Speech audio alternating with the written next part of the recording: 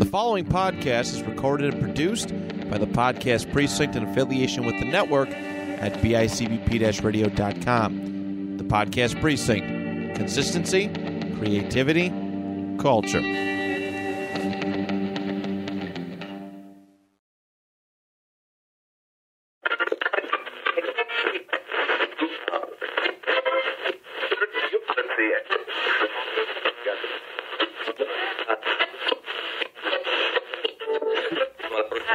Welcome back to another episode of Eat, Sleep, List. I'm one of your hosts, Dan Torres. With me, as always, my co-host, Mr. Matt Johnson, the Podfather, and my good friend. Hello, sir. Hi. It's so good to be back with you. It is good to be back, buddy. How are you? I'm doing good. I'm really excited for this one. We've got a really, really fun one this week. You put a good one together. Yeah, this was one that you and I didn't originally talk about when we were putting the season together and kind of throwing together ideas. But I was thinking about people I also wanted to have on the show in some of their niches. And this guest that we have today, this is one of his specialties. And I think it's who I've learned all my cool car knowledge from. We have a goat of a guest. Absolutely. So he sucking up, man. I'm sucking up. So he has indirectly been on an episode before. If you remember 2 episodes ago, we did our top 10 fictional places that we would want to visit at some point. And this man was in the room for the list. But I decided to have him back for his own episode. This is one of my favorite people in the entire world. I want to delve into some of his special qualities, but I also want to let him tell some of them. This is one of my favorite people in the world. Ladies and gentlemen, my dad, Mr. Carlos Torres. Hello. Welcome. Oh, thanks for having me back. Well, we're so happy to have you. I'm so happy you were willing to do this list. Oh, yeah, this was fun. When I was here the last time, well, I did a lot more eating and drinking than I did anything else. Yeah, Franco's, man. It was sensational. In fact, we kind of followed that tradition again. Yeah, we just had it. We had some wings. Oh, good. Some Franco wings and pizza at home. They are the total package. Had Dan meet me at the house, and we munched up before we got here. Good. But, this will be fun because getting a taste of what you guys were doing the last time, that was really very interesting, and I started thinking about different lists of things. So when you gave me this topic, I became very interested. Oh, yeah, I knew you would immediately. Going back to that episode, actually, so Cheeseman has been, a part of my show for as long as I've been doing it, for over a year now. Absolutely. And we had some really fun episodes. We did the Hot Ones episode. When we reviewed Spider-Man No Way Home, Steve calls that one of his favorite episodes. Yeah. He told me this past week, our episode of Eat, Sleep, List might be his favorite one he's ever done. He said it was such a fun episode. He had a buffet of goodness. Yeah, absolutely. We survived this. We were all sweaty. We came out sweaty Bettys, and we were fed, and we had a good time. That was great. That was probably one of the most unique recording experiences I've ever had. Yeah, having everyone in here, it was cool. Yeah, that was cool. A good time. It was a nice little powwow. And this topic, too, I feel like with, doing different lists every week, it gives such an open conversation a lot of the time. And it's such a nice change of pace from normal things because you really get to see inside someone's brain, too. Right. And how they rank certain things. Well, I sat in on that episode that I sat in on.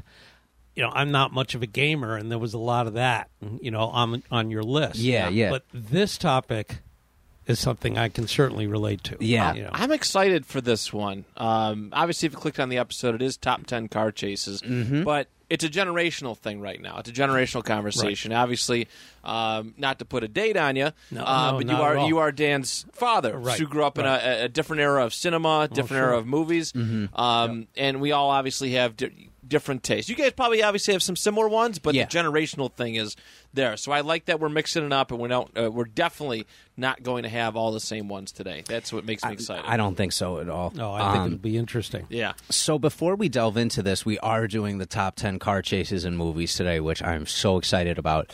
But Dad, like I had mentioned before, for our new guests on the show, we always have them list 5 interesting things about themselves. So it can be really anything, things that you're proud of in life. So top 5 interesting things from Carlos Torres. And you don't, just because he's sitting here, you don't have to say, Dan doesn't have to be on your list. Just so don't have to. No pressure. I should be. I should be, but there's no pressure. Well, let's see. Top 5 interesting things. Well, about me, well, I'm lucky enough to be married to a wonderful woman, Dan's mom, Claudia, who is just the love of my life. My sons probably fit in there as part of what makes my life such a wonderful, just the luckiest man ever to have the family that I have. You did good with all of them. You did good with all of them. Thank you. I like to think we did. A lot of that influence comes from the wife, but you helped. Yeah, you helped. Yeah, I guess I'm a Mets fan, and I think I helped influence Dan. Let's go, baby. With being a New York Mets fan, yeah. He's been all about the LFGM. Mets. LFGM, baby. He's been all about the Mets on Facebook lately. Yeah, it's he nice. certainly has. I get texts every 10 minutes about each play, and fortunately, they're doing very, very well. Yeah. So, I don't know, what's that, 2, 3? Yeah, I'm an illustrator. There it is. You guys probably know that about me. I'm currently working on a children's book, which should be finished very soon and due to release in the fall. Yeah. I think October is what they're aiming for. Very good. And let's see. What else? Well, geez, see, I'm bored. There's 4, right? So there's 4. Cool. I'll toss in one. So one? this is one that we kind of share in a mutual weekend. So we used to own, what was it, a 94 on cars. We owned a 94 Pontiac Grand Am, right? And my father used to work for a hotel downtown for a period of time. Like he said, he's a huge baseball fan. So whenever minor league teams would come in to play the Bisons, he got to know the players a little bit. So that is true. In about 2003 or so, a man was playing for the Norfolk Tides, who were at the time the farm team for the New York Mets. Right. A young man was playing for them by the name of Jose Reyes. My dad, being the nice gentleman he is, befriended him and a couple other players. They hung out for all the nights he was there. Okay. I got to meet Jose Reyes and Jorge Toca the next day. Right. And Jorge Valendia, who was the guy that I knew, and he was a first baseman for the Mets. He was an infielder for the Mets for a while. And it was through him that I got to meet the other guys. And then eventually, best moment to be a dad came when I took him to a game the day after I hung out with those guys. The night I had hung out the night before. Mm-hmm. And, of course, he was about 10 years old. I don't know if he believed me or not, but we got to the game. They saw me. They immediately, all 3 of them immediately came over. Yeah, and Jose Reyes, who turned out to be one of an all-star that retired fairly recently, came over, shook his hand, signed a ball for us. Amazing. It was just a great time to be a great dad moment. It was awesome. But what the coolest thing about that is Reyes got called up to the Mets a week later. Oh, wow. And never came back down to the minors. He just became one of the best playing shortstops in the game. And so when we got rid of that Grand Am, because I said they were hanging out, he sat in the back seat. We kept the back seats to the Grand Am. What? And they are still sitting in the garage. I still have the back seat in my garage. Me and Ben figured out a way to kick it out from the trunk to get it out of the car before we got it scrapped. And so we have a cool experience with Jose Reyes that way. And we also have that seat still in our garage, along with one of the coolest collections of baseball memorabilia I've ever seen. I do have a pretty good collection. But the idea being that back seat will become a couch in my man cave. Whenever that happens, Jose Reyes sat there. Right. You know, so exactly. That's the idea. That's amazing. It's so fun. That is a cool story. Yeah, it was a cool moment for sure for both of us. Yeah, it was fun. It was a lot of fun. All right, boys.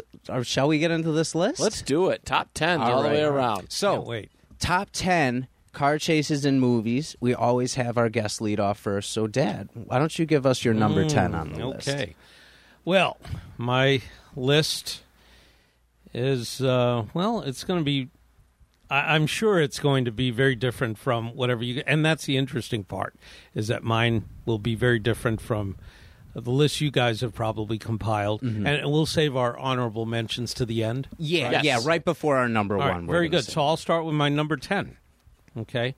And it's going to be the 2000 version of Gone in 60 Seconds. Ooh, very Nicolas Cage, Delroy Lindo. This is a 1967 Ford Shelby Mustang GT 500 versus, the LAPD. Yeah. And it was a lot of fun to watch, actually, because if you've seen the movie, Cage's character is obsessed with this car, referred to as Eleanor. Okay. And it culminates with this chase at the end of the movie that is just pretty exciting. And so I thought, and I'm a huge Mustang fan, so it had to make this list. So at the very least, I'm not as big a Nick Cage fan as I am a Mustang fan. and oddly enough, he appears on my list twice. Yeah, that's funny. Which is kind of, not being that big a Nick Cage fan, he made it to my list twice, but that movie is certainly worthy of that list. I have a feeling I know where you're going with the other one too, but when you say it, I'll confirm if I'm thinking the right direction. All right. That movie's definitely not as good as the original version is, but that chase in particular is absolutely awesome. Well, that's a good Nick Cage. The car is what, like I said, the car is what did it for me. Exactly. That car is absolutely gorgeous. I'm a huge, Carroll Shelby fan, and so that was a big deal. Absolutely. For me, that movie. That's a great entry to start us off. Solid way to kick us off. Matt, you're number 10, my friend. Okay, so I have a couple very unique ones. Cool. That there are cars and there are chases. So this one I'm gonna put at number 10 because it is probably the most unique one. So there's a car and there's a dinosaur. Lost World Jurassic Park is my favorite Jurassic Park movie. Okay. Personally, I know people are like, what? Who says that? I loved Jeff Goldblum being the lead. I thought it was well done. I loved the end scene where the T-Rex is chasing them in the red convertible throughout San Diego. Right? I thought it was. Remember that? I thought it was hilarious. That. They find it. They're like, "Oh, where do we find the T-Rex? Oh, just follow the screams." And then they cut to a scene where some lady's just screaming her eyes out and slams the car into reverse. And then they find him at a gas station, the T-Rex at a gas station, and the little baby T-Rex is growling. And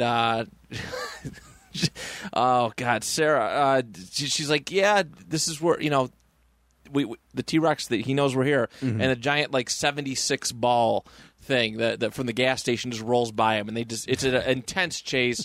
It's a lot of fun. I love the music with it. They kind of remixed the Jurassic Park theme with it, gave it a little bit more bass and stuff. Added some interesting things to it. But I always thought it was fun. The idea. I mean, a T-Rex running around a pretty big metropolitan area, but man, a T-Rex chasing a convertible, who would have thought? Only in Jurassic Park. That's a good one. Is that accepted? Is that all right? Absolutely. Is that the rules? Okay. Absolutely. I adore that scene so much. It was like this movie's just it's so big, and just that whole second part was just so much fun. Classic Spielberg. Yes. I think that those are definitely acceptable because you're still feeling that same chase element you would within a car chase, but it just happens to be a giant reptile that could eat you in one bite coming after you. So the stakes are almost higher because you have to be so precise with that. Yeah. I forgot about that scene. I'm going to go home and watch that tonight, too. Oh, I love it. They got out of the car. I'm like, what are you doing? Yeah. Get back in the car and drive. Ooh, it's the worst movie you could make. Oh, my God. So my number 10... I wanted to have, there were a couple that I was tossing around while I was going over some that aren't your, like you were saying, kind of traditional ones where it's, action-y and the stakes are super high. This is one of those ones that you're engaged with the whole time, but you're still like having fun throughout. And this is going to be the Mission from God chase from the Blues Brothers. Oh yeah, I seen that. Yep. This chase is one of that was crazy. It doesn't matter what generation you're from.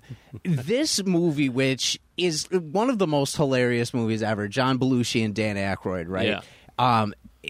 Absolutely hilarious from beginning to end. But then you have this chase of where they actually burned 70 cars within the filming of it. Yeah. Where they're going through malls, they're just like hitting they're jumping over bridges, they're hitting every single little element. And the music they're using the whole time during the chase has become iconic for going through chase scenes and parodying in every media since. And they're kind of sightseeing as they're going through the chase. Yeah. Right. Do you remember that? They're pointing things out like, oh, Bert's having a sale. Yeah, exactly. Like they're so casual through the whole thing. Just the sunglasses, I haven't seen that movie in expressionless. so funny. long. It's fantastic. It is funny. So that came in as my number 10 because it's not as intense as all the other ones. But that's a great But it is cinematically, you can't just not include that on your list, in my opinion. It's just such a great car all chase, those no cop matter who cars you are. just falling into the ditch. Exactly, yeah. That was just one after the other.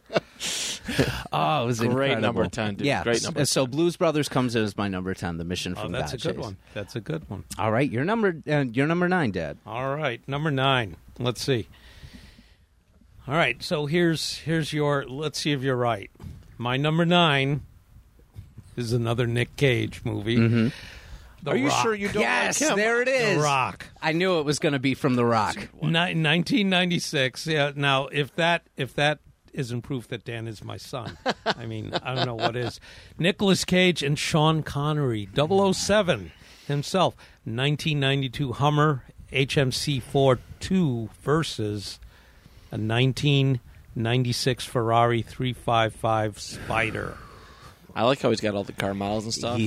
You really did pick the best guess for this episode. He's the best. I mean, if you're going to talk about chases, you might as well at Go some all point in? go all in, include maybe describe some of these cars because as you might know, I mean, if you know these cars, a Hummer and a Ferrari, all right?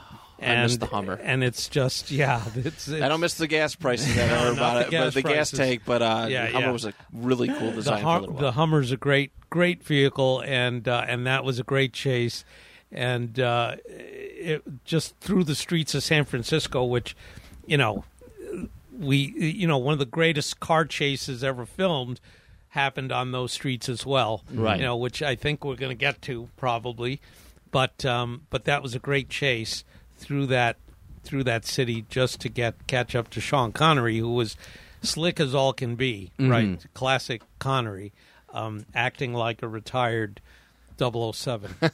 But it was that was a good chase. It's a good movie. The Rock is a really good movie for that time. That was a good one. Yeah. Yeah, that I when you said another Nick Cage one, that immediately came on my radar because I was looking at that scene too as we were going over research for this. That's a fun one. Yeah, oh yeah, where they both commandeer those cars. Yeah. They don't belong to them, but one gets in the Sean Connery takes off in the Hummer. Nick Cage stops, of course, a Ferrari. Because they could never pull over like a Ford Focus or anything. No, never. They're going to jump into a Ferrari and fast cars, and it was a bright yellow Ferrari. Yeah, and it was just so cool. One of the best scenes in there was when this this kid, after Nick Cage just trashed the Ferrari, this kid pulls up in a motorcycle. And like a dirt bike. Yeah. And he's like this classic California, dude, you effed up your Ferrari, you know. And Nick Cage just looks at him and promptly takes over his motorcycle and takes off. That's incredible. Yeah, that was fun. That's funny. That made me think of in Bad Boys 2, there's a moment where Martin Lawrence and Will Smith are commandeering someone's car, and they go to take some guy out of his ride. It's like a 1999 Dodge Neon or something like that. And Will Smith's like, what are you doing? He's like, what? He's like, we can't chase somebody in that. So they let him go. They end up taking Dan Marino's car. I can't remember what it is. But he's test driving something, and during the chase, they end up being like, yo, Dan Marino should really buy this car or something like that. Oh, so good. All right, very Matt, good. You're number 9 on your list. All right, my number 9. This is a really casual one, but I remember watching this as a kid and being enamored with this. The just the intensity, the emotion. I don't know if you guys are ready for me to lay this down. The end of the first Toy Story movie. Wow. Okay, I'm pulling some random ones. So Woody and Buzz are trying to catch up with Andy's mom, the big moving truck. At the end, for those who haven't seen it, spoiler alert. I know it's only been almost 30 years. Almost. But the intensity, right? What Woody and they want to catch up because they don't want to, they don't want to be away from Andy, and this is what made me love the RC race car. I had a large one growing up to play with that actually remote control.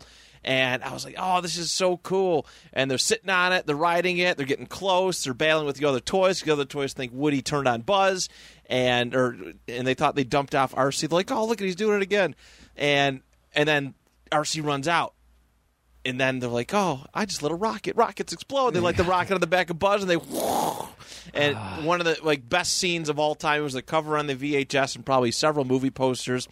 And I just love it because you're like, oh, get on there. Like, as a kid, I mean, even still, I was watching today. I was like, oh, come on, get it. When they got Slinky, and Slinky's almost all the way extended.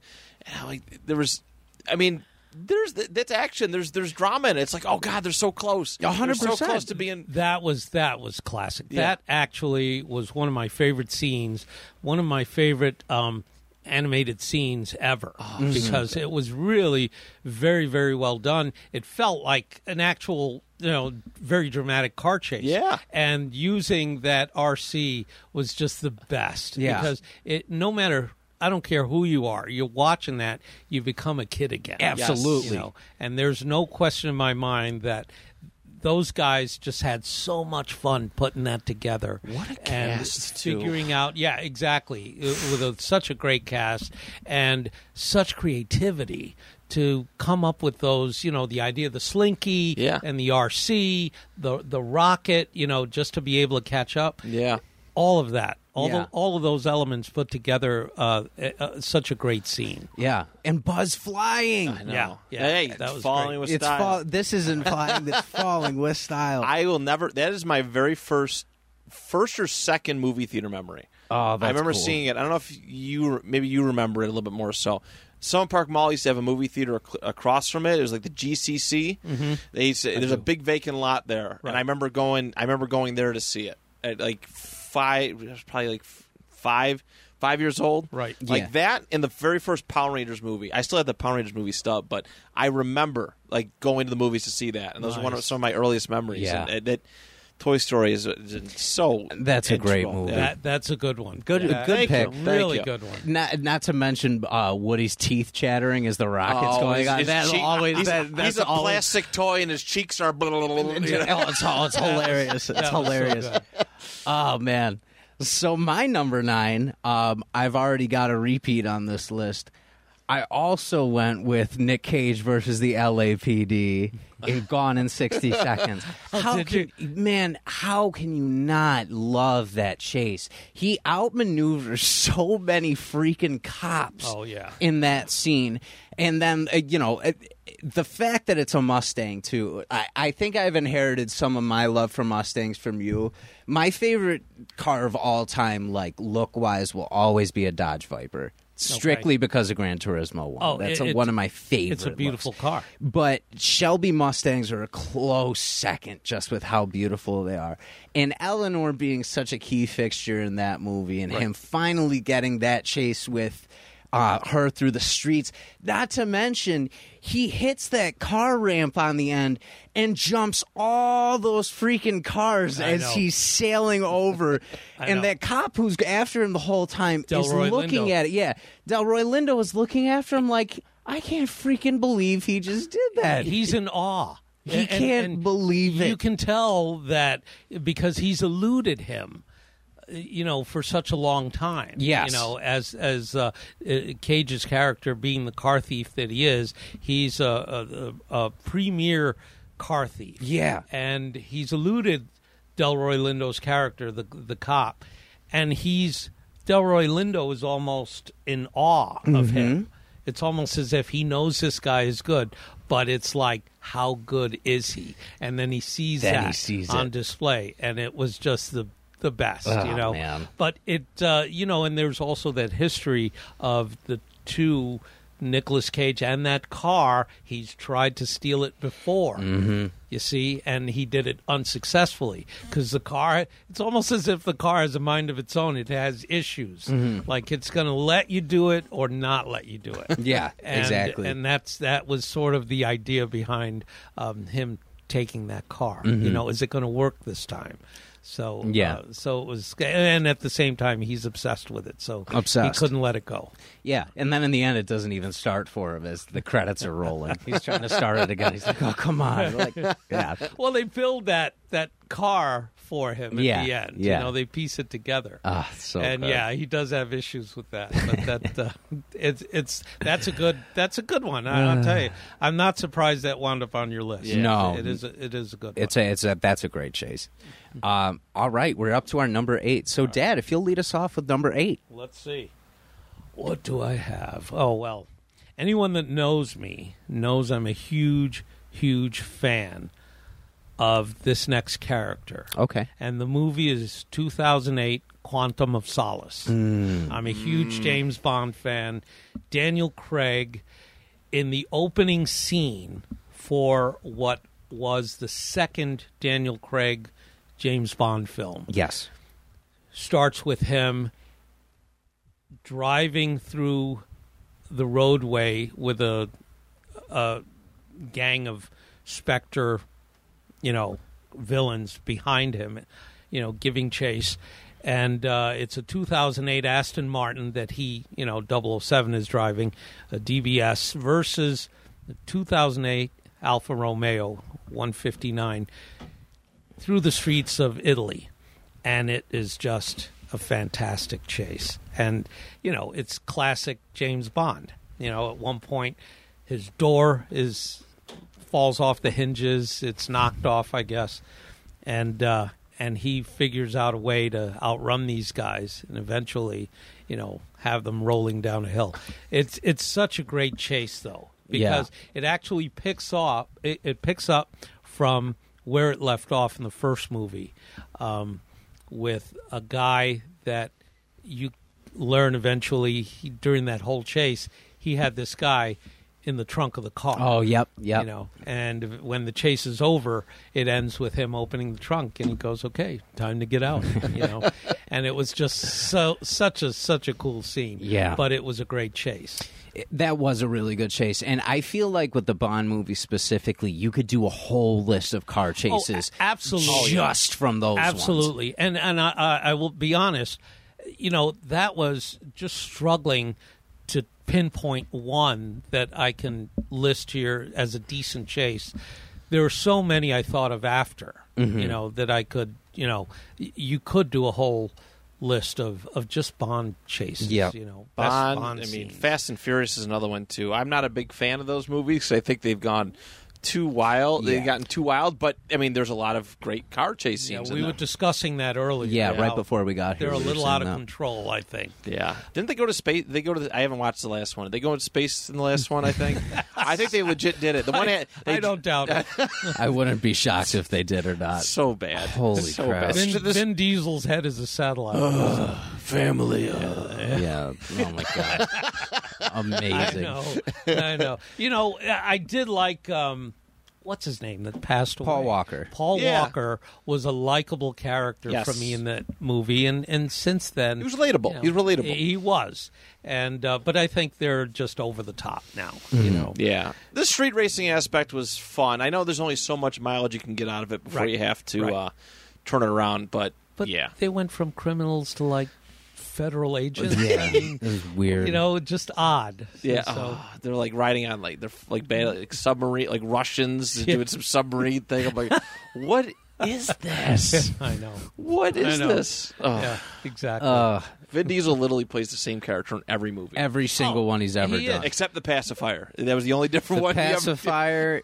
Yeah. I'm not a fan, but I will say he was quite different and this was, of course, early Vin Diesel because Saving Private Ryan. Yes. Yeah. And he fit in as part of that crew, only because he wasn't being Vin Diesel. Right. He wasn't being this egotistic kind of macho guy. Some of those the actors they back themselves into a corner with the kind of movies that they do. Yeah. The Rock has definitely done that, where he's got to be like superhuman in every single movie. Yeah. Right. Like it's over the top. Well, I will tell you, I just saw, and you can see it on YouTube. It's probably my all-time favorite Rock movie, Dwayne Johnson movie. It's a movie called Faster. Oh, I know Did I that see movie. this yeah. one? It is actually playing on YouTube for free. Is it really? The entire movie. Well, I know what I'm watching tomorrow. Yeah, if you There you can go. catch it. It is my favorite. It's dark. Mhm. And Yeah, it it's is. dark Dwayne Johnson. And it is really much more to my liking, as opposed to him and these movies he's doing with Kevin Hart. I mean, really. And I get it. They're good friends now and all that. But yeah, if you can catch that, Okay, that's good to know. All right, it's a great movie. Yeah. I'll be looking out for it. Yeah, that's a great one. All right. My number 8. What am I gonna put here? Let's do this one. I'm gonna put the Matrix Reloaded highway scene. Which is a lot of fun. I have not seen this movie since it first dropped. I do have to put that out in the air. It's weird. I've seen a lot of these, a lot of these movies fairly recently. I have not touched the Matrix movies since they released, and I don't know why. Mm-hmm. We rented them from Blockbuster after they came out, and that was kind of it. You never see them on TV. I never seen them on TV. But this was really, really cool. Because remember, this highway scene was like a big advertising point. Yeah. And there's a lot of cool action sequences in here. And it's just awesome to see just Morbius just walking around in the throughway with a sword. Like, come on.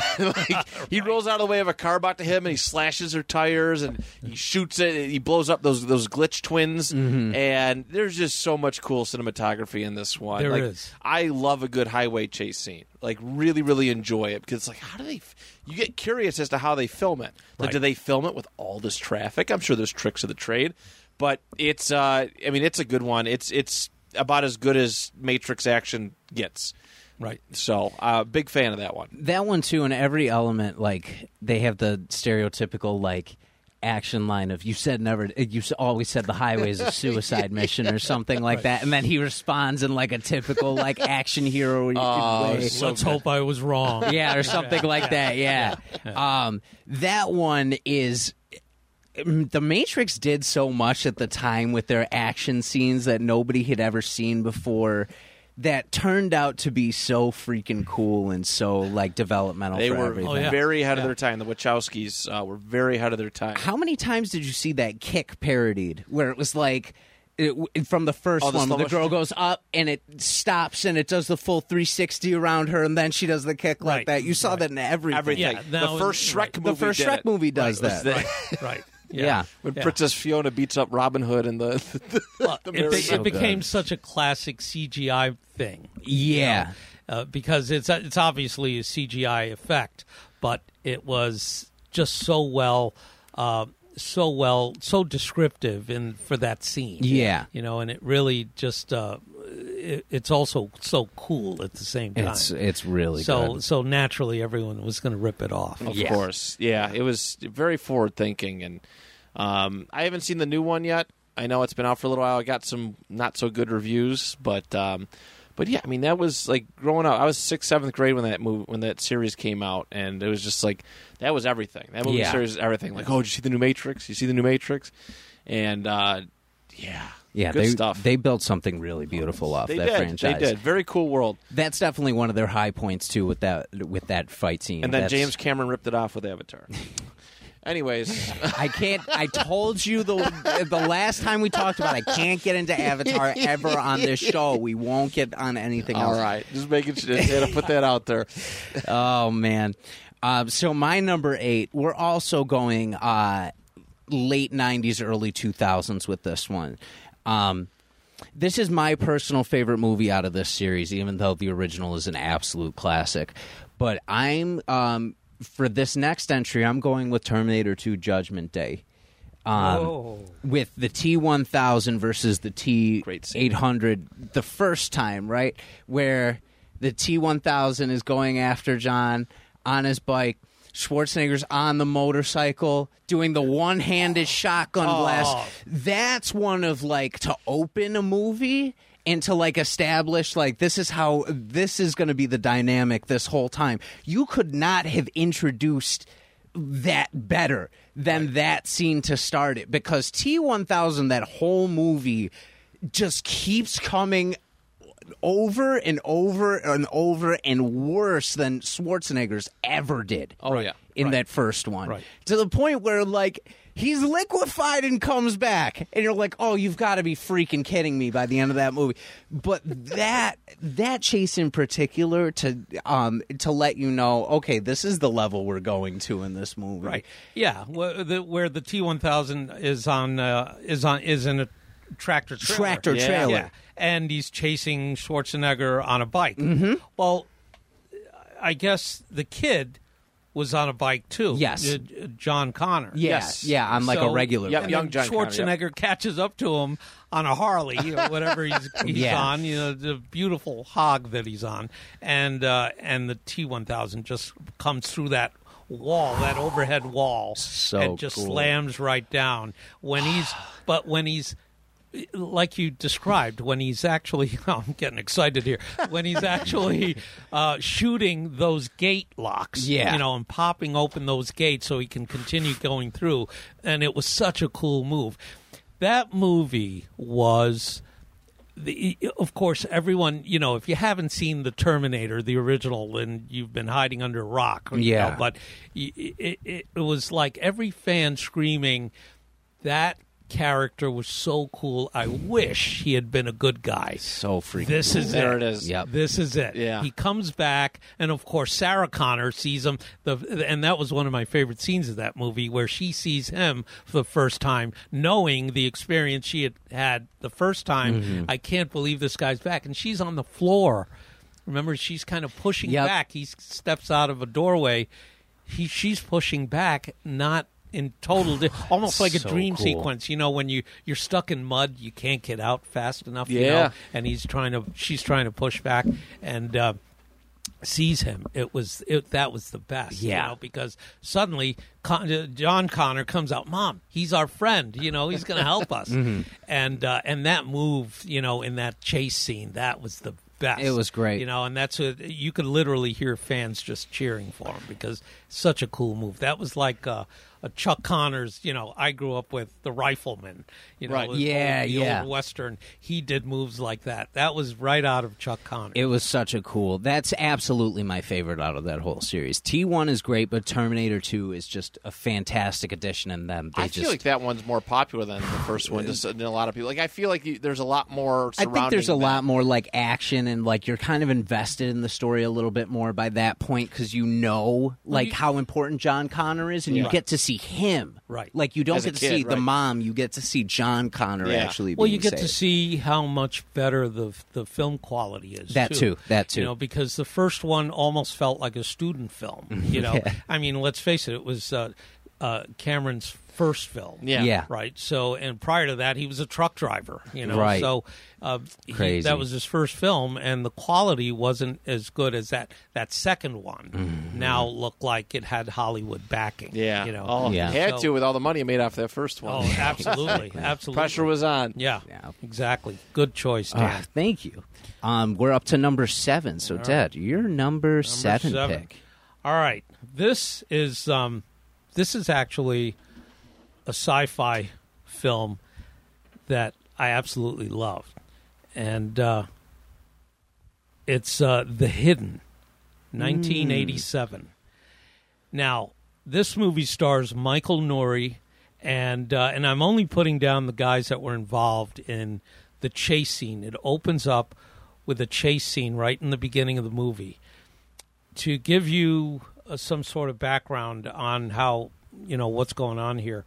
This guy, just an average, ordinary guy, walks into a bank and blows away the guards, and takes the money, walks out, and jumps into a black Ferrari 308 GTS. Not your typical, Getaway car. Getaway car. He jumps in. It's just waiting on the sidewalk. He gets in and takes off, at 100 miles an hour. Right. And, of course, and I've got it here as the Ferrari versus LAPD because it goes right through L.A. And he's mowing everything down. Mm-hmm. He's just tearing through the streets. And eventually, and they're trying to stop this guy. And he has been, now, if you've never seen the movie, the premise is there's this outer alien being that took over his body, and it uses it as a host until the body gets worn out. Right. So the more they shoot at him, the more worn it's going to get to the point where it's going to have to find another host. So it literally jumps from one host to the next. So with each contact that it makes, as soon as he wore that body out, he just jumps into the next available body. But in the meantime, this alien has these different desires that are very vain and very typical things that people would want, like money, fast cars, loud music. It loves rock. Oh, and it's playing like metal whole time that it's driving, right? Too. And eventually they blockade the street, and try to get it to stop, and they eventually do. But at that point, it does jump into another host. So I won't get into the whole thing, but that chase, that opening sequence, was just fantastic. It's called The Hidden, you said? Hidden. Okay. 1987. And Matt, it'll feel like an 80s movie when you see it. But, I was always said I was born in the wrong decade. But it's a wonderful chase scene. And the movie itself, the whole premise, as it and I should also mention Kyle MacLachlan is in it. You might remember him from Dune and the Blue Velvet. And, It's and he plays a guy that's actually chasing that thing, right? The alien, and he's not exactly from these parts himself. So it's a great movie. So, as I said, science fiction, obviously, and try to catch it if you can. That chase scene is great. Very underrated movie, honestly. I've seen it a few times, having grown up around that movie, and it's really good. Right. It's it's definitely cheesy in certain areas, but like it's a great script for a movie. And like sometimes if you have a good story, that's all you need for it to tell it. Yeah. But yeah, I was wondering if when you started saying sci-fi, I was like, oh, that's a good one, because that's a very who reminded me is your mom. Oh, of course, she said, "What about that movie, The Hidden?" Yeah, I thought, oh my God, yeah, that's so funny. And as you can see, it was worthy of at least well within my top 10. Yeah, so it was really a good scene. It definitely is. Good job with that one. Very good. Your number 7, Matt. Okay, my number 7 is. All right, this is people are going to be what? All right, Tom Cruise, War of the Worlds, All right, I'm gonna go when you got in the van getting chased by the alien, the big mech, alien mechs that were just blasting everybody. All right, very intense, very scary thing because even when in a vehicle, you didn't feel safe because these things, the aliens from that movie, they were just destroyed all the cars. Right when the big flash of lightning happened, all the cars were pretty much shut down. So a working vehicle was a big deal. But just that initial chasing, he looks in the rearview mirror and his friend gets blasted and blown to smithereens. And it's just very, very intense. Seeing he's got his oldest son, he's got his daughter, and I was enamored with that movie when it came out. I thought it was really well done. But yeah, I mean, you just seen the importance of having that car, and then when they pulled up to that really busy place that was on the ferry, right? He got a gun pulled on him and told to get out of his van and stuff. It was just it was intense because, like I said, even with one of the few working vehicles in that movie, you didn't feel like they were safe. Yeah, right. Whether it was the extraterrestrials or was the other people trying to just survive, you felt in danger the whole time. So I never saw that one. No, never saw it. I recommend it's a fun one. It's a fun one. It's a pretty good Tom Cruise movie. Yeah. He's very super action heavy. In this one, he's a little bit more laid back, but there's a lot of intense scenes, and Cruise shows a little bit of range in here. Yeah. I like it a lot. Does he do any running in that movie? Oh, lots of running. Lots of running. Hollywood. That is. Tom Cruise is Hollywood's favorite runner. Yes. He has the best running look of any actor ever. Yeah. And somebody teach Ezra Miller how to run, my God. the Flash scene in Justice League where he's like, I don't know. I don't know if we'll have to worry about that for too much longer. I don't know, man. That dude's got a pretty long leash for some reason. Yeah. Wow. That guy, man. Remind me never to sing karaoke around him. Oh my God. That dude, he's something. Yeah, I've never seen that War of the Worlds either. Really? I should now that you said that. I should have known. By the way, you guys both looked. At me very confused. It wasn't even confused. It was just like Interested. I was invested because it's one I've never seen before, and a sci-fi chase like that is cool. I think that's a cool element. It's brief, but it's terrifying all the same. It's brief but terrifying. So, if it did the job, I think I've caught parts of it. Okay, and but it's one of those movies where I wouldn't mind watching it. Yeah, I like Tom Cruise, but I've never caught the whole movie. I got you. I really should. Yeah, especially now after listening to your description. I think it's a fun one. I think it felt real. Like Signs is probably one of my favorite like extraterrestrial type movies. I adore that movie, but there was something about this that just felt. As wild and wacky as it seemed, like some of the alien stuff, it felt like it could happen. Like they did a good job of making it feel realistic. Signs was creepy. Yeah, I hold that movie. That would just creep me out. Yeah, the music, everything. That was one of my it's literally probably a top 10 favorite movie of mine all time. Yeah. One of the scariest moments in that movie was when Joaquin Phoenix sees the thing go by. Oh, he's watching the Brazilian birthday party. Yeah. He's watching the news. He's like, oh, it's terrifying. Out, and that freaked me out too. That's such a good movie. Yeah. That was one of M. Night Shyamalan's better. I would better say so. Yeah. Where there wasn't like a crap twist at the end. Yeah, there wasn't like a bad twist at the end. Right. That was peak. I wore that. I got that VHS for like Easter in 2002, and I would watch that movie twice a day. That's how much I loved it. It's so good. It's like Bruce Willis finding out he's dead. Yep. Yeah, I know, right? At the What end. do you mean? What do you mean? What? Yeah, exactly. Oh man, good one, Matt. I like your picks because they're like a different range. You're thinking. Oh, there's a lot of weird ones still coming. No, I love it though because you're thinking outside the box where I would have. Where like I'm thinking more traditional, like we're both tied to like muscle cars and stuff like that. But these are great chases that like. That I'm definitely going to like be looking at after. Like, good. I think this qualifies. That's what I want. Like I want, like our listeners. Like it's not that you guys are listing some really popular films, and obviously they're really great car chases. Mm-hmm. I love showing people the other side of things. Oh, hell yeah. I love the underrated. I love thinking outside the box. That's kind of my MO, and I think probably about 3 or 4 more of these are little uncommon ones when people think of great car chases. I can't wait. I can't wait to hear them. That's awesome. All right, so my number 7.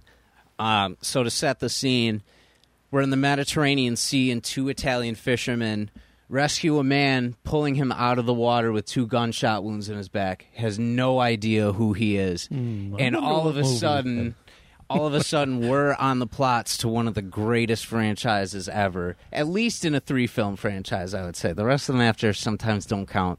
This man's name is Jason Bourne, and I'm talking about the Bourne Identity. Okay. Specifically talking about, in the first movie, when he's with Marie in Paris, and he gets attacked for the first time by an assassin, has the upper hand on him, and the guy, in order to avoid giving up information, jumps off a balcony, kills himself. The girl he's with then proceeds to find wanted posters of both her and Jason up, and they proceed to have one of the coolest chases from the cops that I've ever seen in any movie. There were a lot of... I think each of the Bournes has a really good car chase in it. Right. But this one in particular for me, because it was the first one and because you're still learning about... Because he doesn't know who he is. So he's still realizing, why do I have all this combat? Why do I know how to do these specific things? And then all of a sudden, he's handling this car like he's driven it every second. Well, and he even asked her, have you taken care of this car? Because the tires feel a little spongy. Yep. And he's asking her just as the cops are approaching the car, knowing he's about to take off, and he needs to know what he's dealing with before he does. Yeah, right. And so he's prepared to do what he needs to do. So good. And then... Yeah, you can't forget that moment, too, where he's like, it's about to get a little bumpy. You should hold on for a second. Right. He goes down a whole flight of stairs just specifically to evade these guys. And it's just done, and the shot is so cool when he's doing it because it just takes you right into the perspective of it and makes it feel like such a narrow gap. And that was a small car, too. Oh, it yeah. was like a Mini Cooper or something like that. Yeah. Cool. And through Paris, which was a pretty good. A lot of those narrow streets and a few little busy roadways, and it was really nicely done. Yeah. The Bourne Identity is the first 3 are some of my favorite movies ever. Great and films. The first one is by far my favorite, and it's just because of some of the mystery that you're still having within figuring out the character. And that's one of the coolest moments for me to push things in, like, how far are we going to get with this guy? How freaking good is this guy? And then throughout the series, you learn, he's one of the best agents ever. Right. Like, there's no getting past. And of course, his initials happen to be JB. JB. Too, Yeah. Not to be confused with Bond. Yeah, oh my God. There's a great in Kingsman, you've seen that movie, I'm sure. Have you seen Kingsman ever? Oh, I love those movies. Yeah, there's a great moment in the first one where with Michael Caine and Aggie, whatever his name is, Eggsy, in that movie. Yes.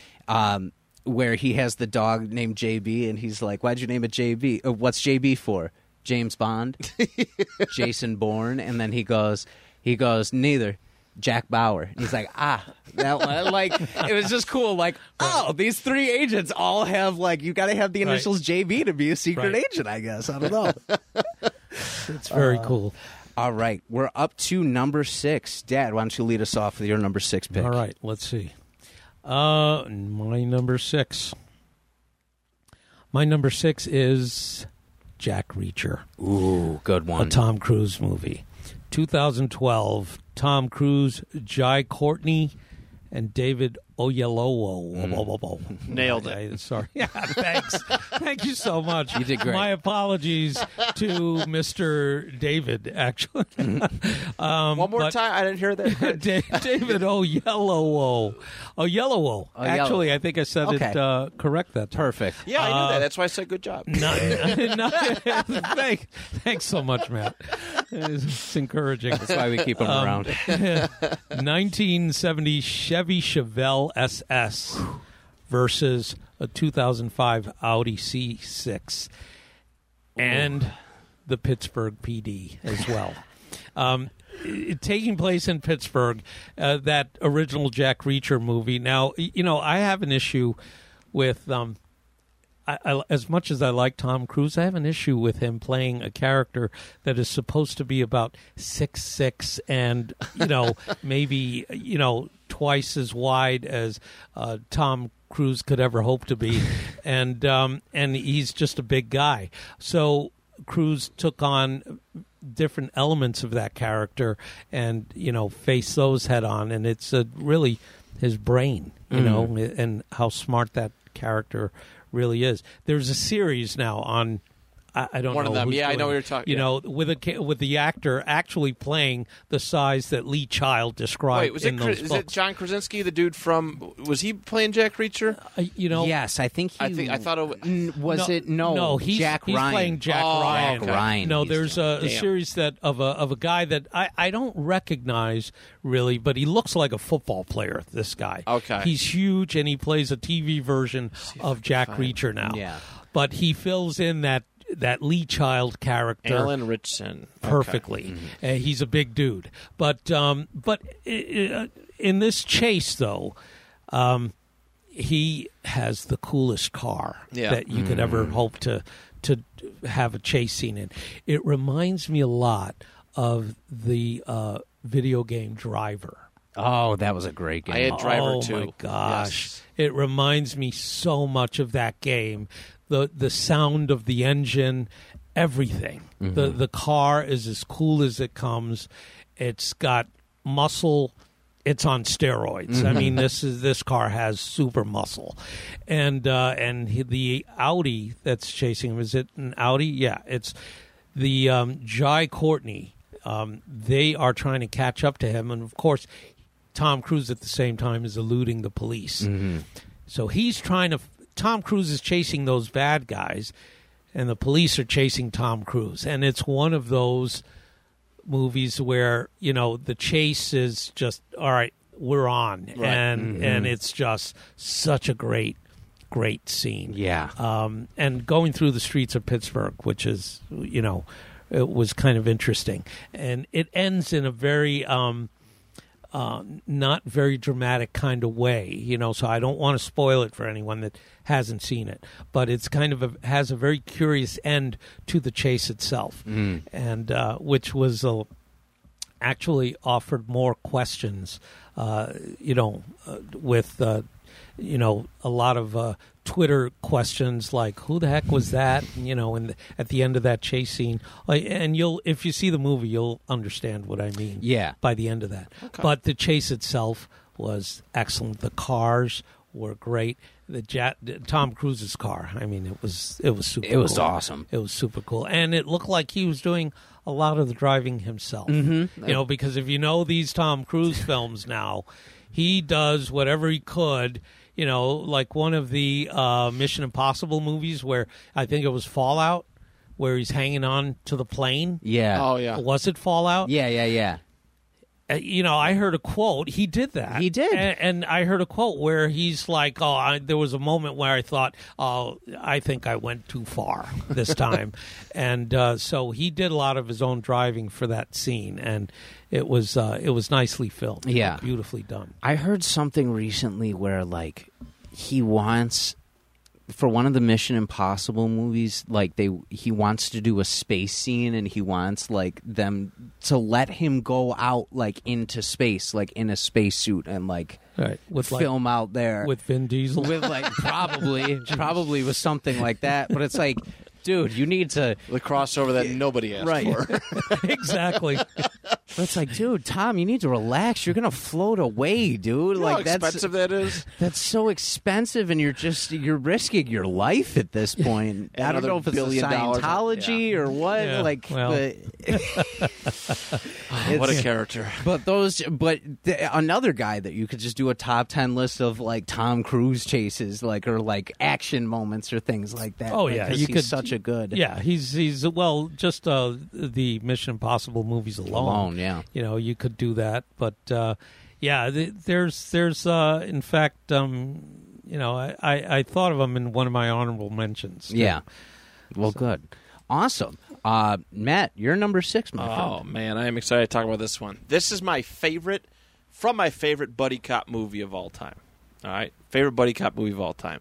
But it does not involve two of the main characters. Oh. All right. The Other Guys. Oh. The opening. We were just talking about this. it. Go for it. The opening car chase scene with Dwayne "The Rock" Johnson and Samuel Jackson. It made fun of every single car chase trope and action movie thing that has ever been put in film. It made fun of it. It was like it was a small, like a very small drug bust, and they caused millions of dollars in damage. They hit buses. They were hitting buildings. All sorts of stuff, and I just they did it so well. I mean, only The Rock, again, love him or hate him, only the Rock and Samuel Jackson can make that as funny and good as it was. It was hysterical. It was amazing. It was really amazing and hysterical at the same time. That whole movie is it's funny. It's not like Will Ferrell and Mark Wahlberg are an underrated duo, but that 5-10 minutes that we got of The Rock and Samuel Jackson, right. priceless. It was beautiful. There was no way to describe how perfect their addition into that movie for the brief Samuel L. Jackson slow motion. You have the right to remain silent as he's shooting at them. Oh my god! Then they jumped off the building. Yeah, I know. Then they suddenly became superhuman. No bushes at all, just concrete. Yeah, I was like, we were sitting in the movie theater. I'm like, what just happened? Yeah, I know. Oh, they're not getting up. And they're standing at the funeral. They're like, he's like, there was no bushes or anything. What were they aiming for? They said there were bushes. Why did they say there was nothing there for them?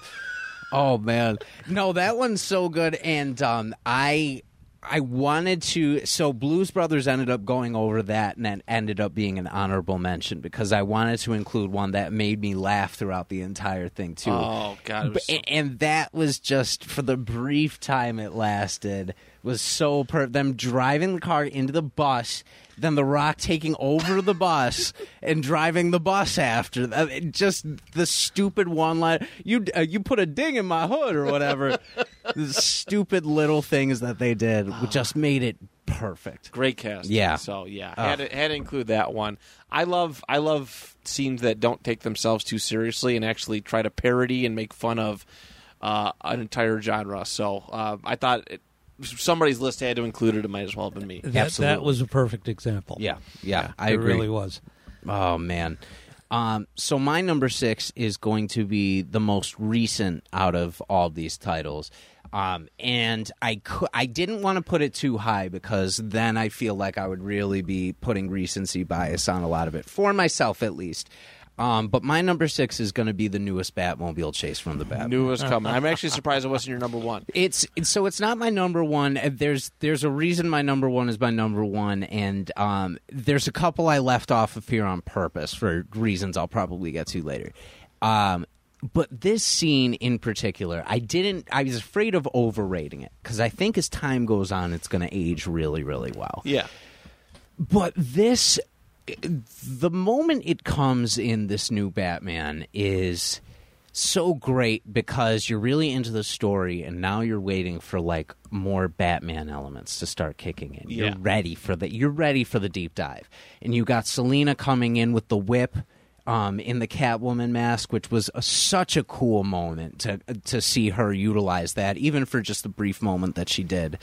And then Batman gets hit. Colin Farrell and his crew start coming at him as the great penguin that he is. They go to look at the body. Body's not there.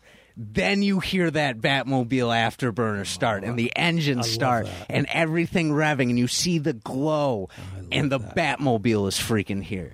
And that's like at that point in the movie, you're just ready for that to happen. You're just like, feed this to me.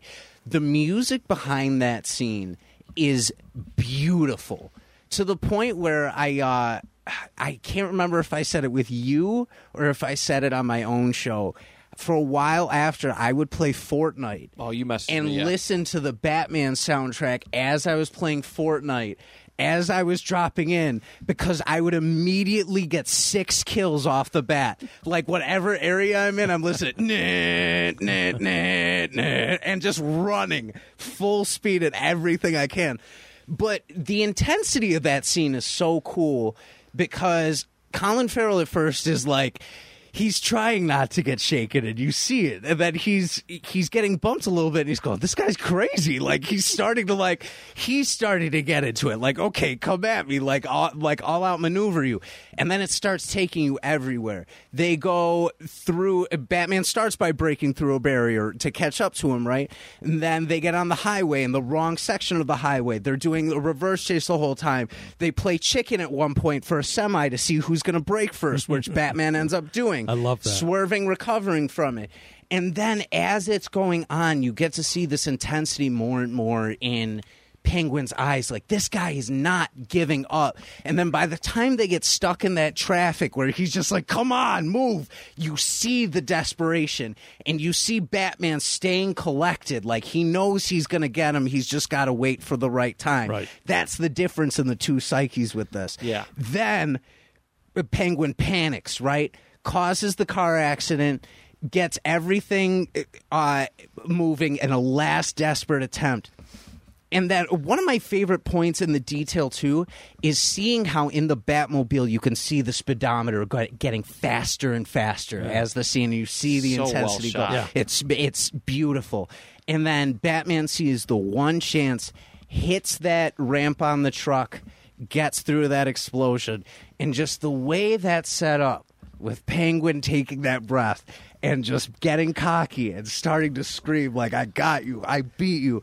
And then that Batmobile coming out of the flames and every look of hope on his face just being lost. And then it just takes that one hit at about 130 miles an hour and he's just flipped. Well, and that car actually goes up to 250. Up to 250. You see the speedometer. Yeah, it goes all the way up to 250. It's got beautiful. like a jet engine back there. That's what it looks like. Yeah. The chassis of that's one of the few car facts I will be able to provide on all this. Chassis of that car was based on a Dodge Charger. Yep. Okay. So that's one thing that I especially appreciate too, is just the detail of the classic cars they could put. And then the way it ends too, right? Because Penguin's upside down and you just see that beautiful image of Batman coming towards him. Yeah. And it's just cinematically, it's beautiful. The way it's shot, it's perfect. It will, as time goes on, this will probably end up higher on my list. Yeah, with the Batman getting out while the flames are behind him. It was probably there were some fighting scenes and stuff, but that was probably the best action scene of that movie, in my opinion, at least. Like the fighting at the end was cool. It was Batman fighting, but that scene popped. Yeah. It wasn't like your traditional car chase. There was a lot of emotion and tension within it. So good. Yeah, there was a lot of emotion, and I might as well get into it because that's my number 5. Oh, beautiful. Perfect. And so I set you up for it. Great. You set me up. Robert Pattinson, Colin Farrell, who is completely unrecognizable. Yeah. I mean, there is, and I'm looking for him. Show me a little sign that it's Colin Farrell. And I thought I saw it maybe slightly when he turned his head inside that car during that scene. That was it. Maybe for the whole movie. Yeah. That was it. That was the only detection I had of Colin Farrell in that movie. And the scene just, and your description of it was perfect. Very But vivid. I got to tell you, it was, for me, what started to do it for me is that the sound the car was making before the chase even began, and that blue flame, because Gordon, Selina Kyle, Penguin, they're all looking around like, what on earth? What the hell is that? and so all of a sudden, he's frightened. He takes off in the car. Grab the money, and Selina grabs one of those bags, and as soon as she takes off and clicks her helmet shield down, we're on. And it was just like so beautifully filmed, with Pattinson being very emotional about being able, getting these guys. Not as emotional as he was when he was on his way back to Wayne Towers. Yeah. But you could see the emotion in his face during this chase, and Penguin, panicked, and he's on his way out. But it was just so well done in that car. The beautifully modified. I guess they put other parts on that Charger that might belong to a Corvette as well. Yes, yeah. And so they did modify that car, which I'm telling you, the back of that car, that engine, almost looks like it's got a jet engine. It's like a rocket. It's got that blue flame coming out of the back, and which you see extended just as he's getting on that ramp. And fortunately that ramp came down when it did, just to get him over. Timed that whole it perfectly. Thing. It was just really so well done, and because it made it to my number 5 because, well, you and I know Batman's a big deal at home. So it is Batman, and it's a Batman chase, and it was probably the best ever, as far as Batman scenes go in terms of chases like that. Yeah.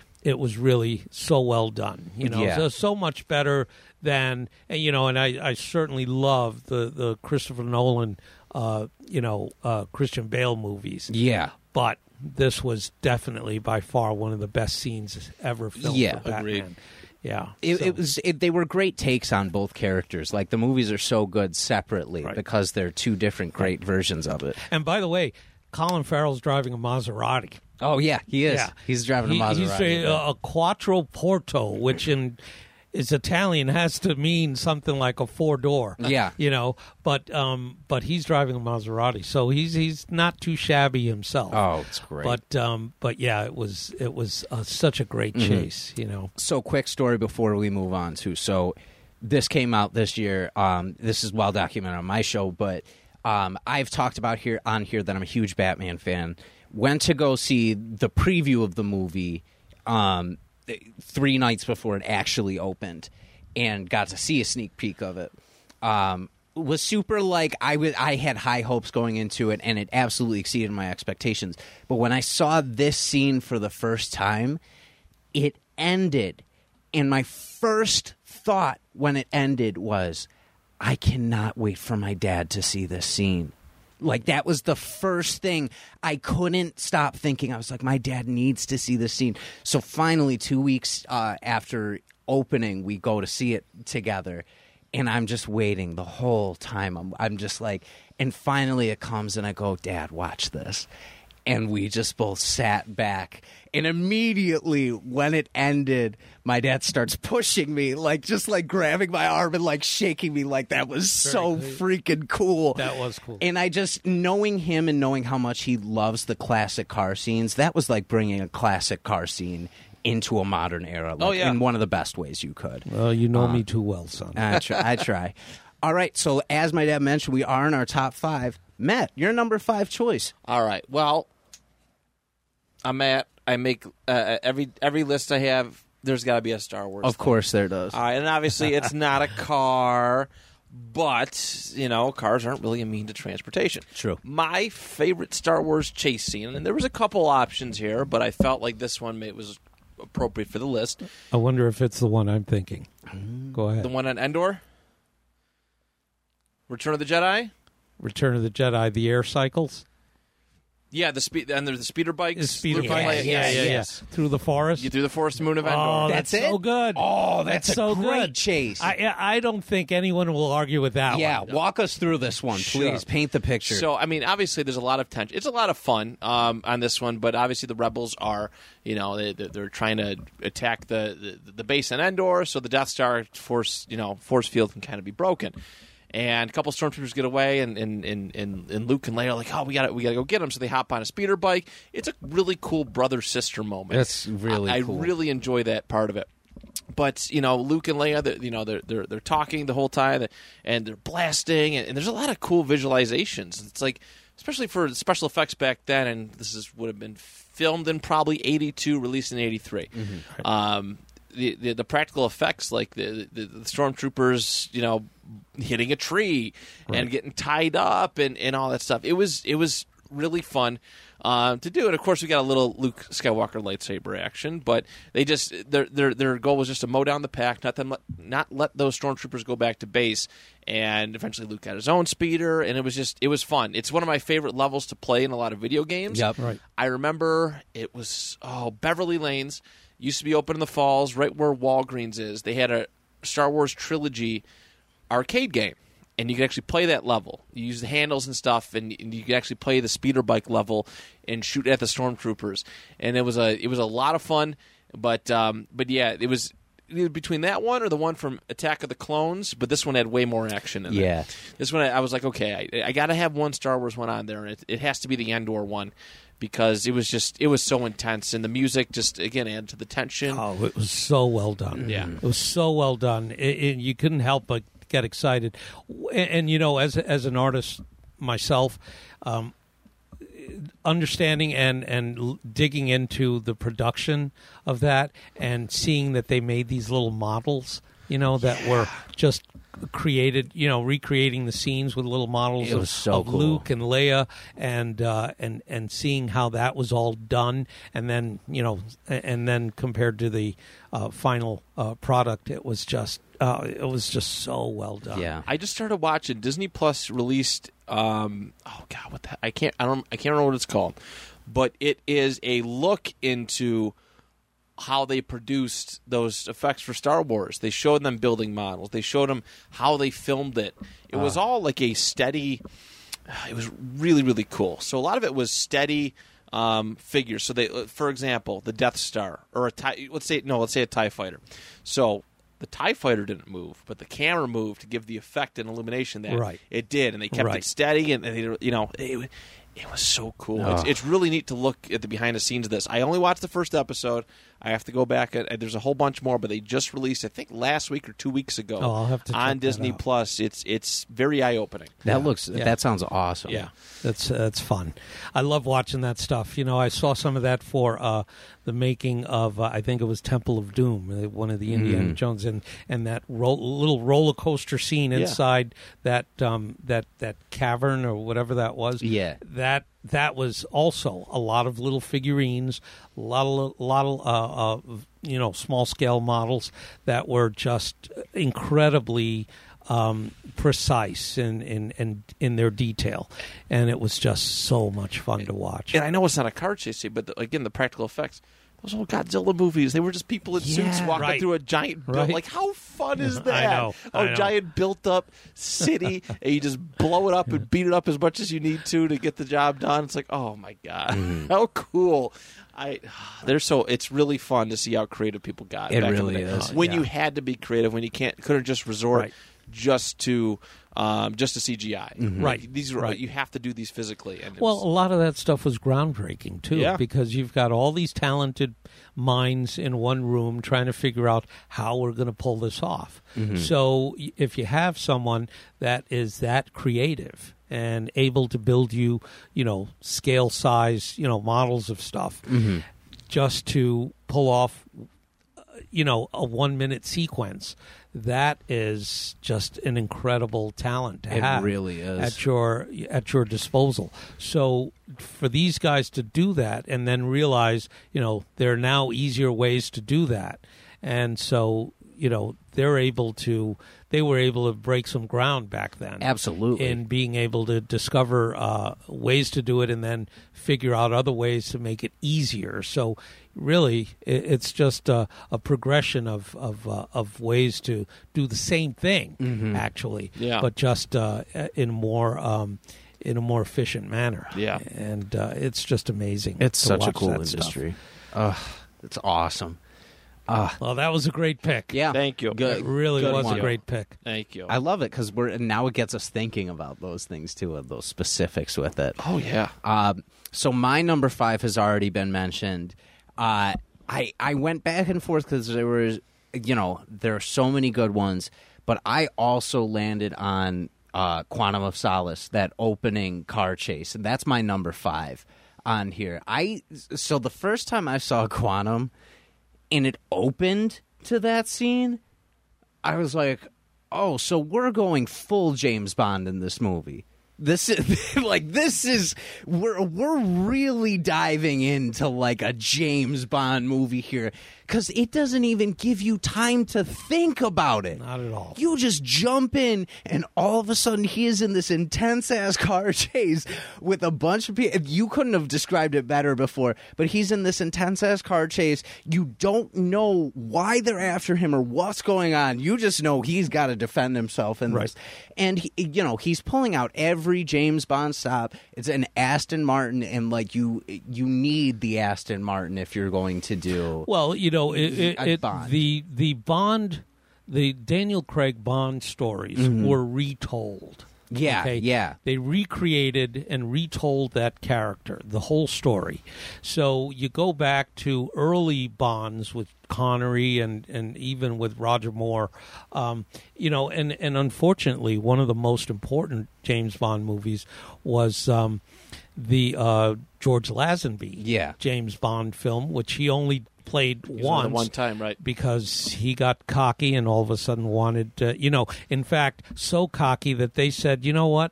We don't need you. We're going to bring back Sean Connery, which is exactly what they did. Yeah. But that was on Her Majesty's Secret Service. That was a really important James Bond movie in terms of the story of Bond. So when you retell these stories, when they were doing them with Daniel Craig, they were being very precise about his story. Yeah. And so he goes from Casino Royale and the whole thing being told almost seamlessly, where the end of Casino Royale ends with him catching up to Mr. White. Yep. Okay, the Spectre guy.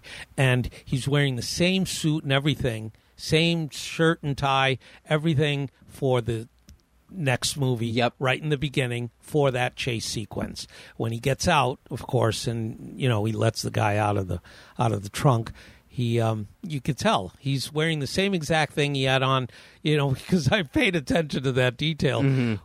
Because he caught up to the guy, actually shot him in the leg, and then put him in the trunk of the car.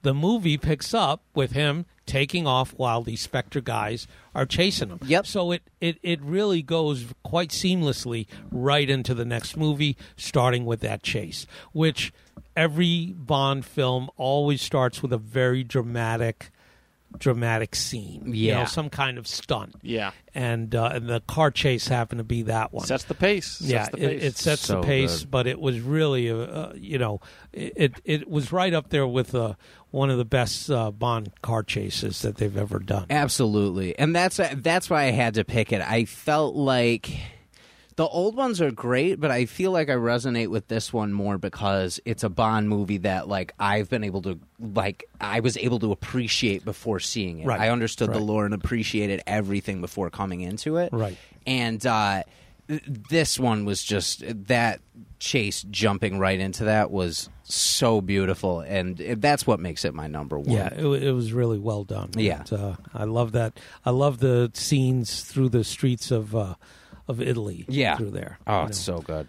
All right, so we're on our top 4 picks right now. So, Dad, lead us off with your number 4, if you would. Okay, number 4. Boy, we're getting close now. We're getting the gritty. We are. All right, my number 4 is another 80s film, To Live and Die in L.A. Ooh, 1985, William Peterson and John Pankow. 1985 Chevy Impala F41 versus many other federally funded Chevys. Let me. If you've never seen this movie, holy crap! It's fantastic. It has. It's such an intense movie. Also stars Willem Dafoe. And and he is like super villain in this movie. William Peterson plays a cop that a Secret Service agent that is after a counterfeiter, played by Willem Dafoe, who's practically untouchable. Right. But in this scene, just to describe how this happens, John Pankow plays his partner, both Secret Service agents, that devised this scheme because they wanted to bust Willem Dafoe, but they have to go in undercover to buy some paper, right? Because that's what they're calling the counterfeit cash that he prints. So they need a buy-in. So he has to give them real cash to get all this fake money, right? And so there's a certain amount of money he's asking for, and Willem Dafoe suspects that they're cops anyway, right? So he purposely creates the buy-in at a very high price because he knows the feds will never give you that kind of money. Oh, yeah. So you're wasting your time. Right. Go away. And so they devised this scheme, and he was right.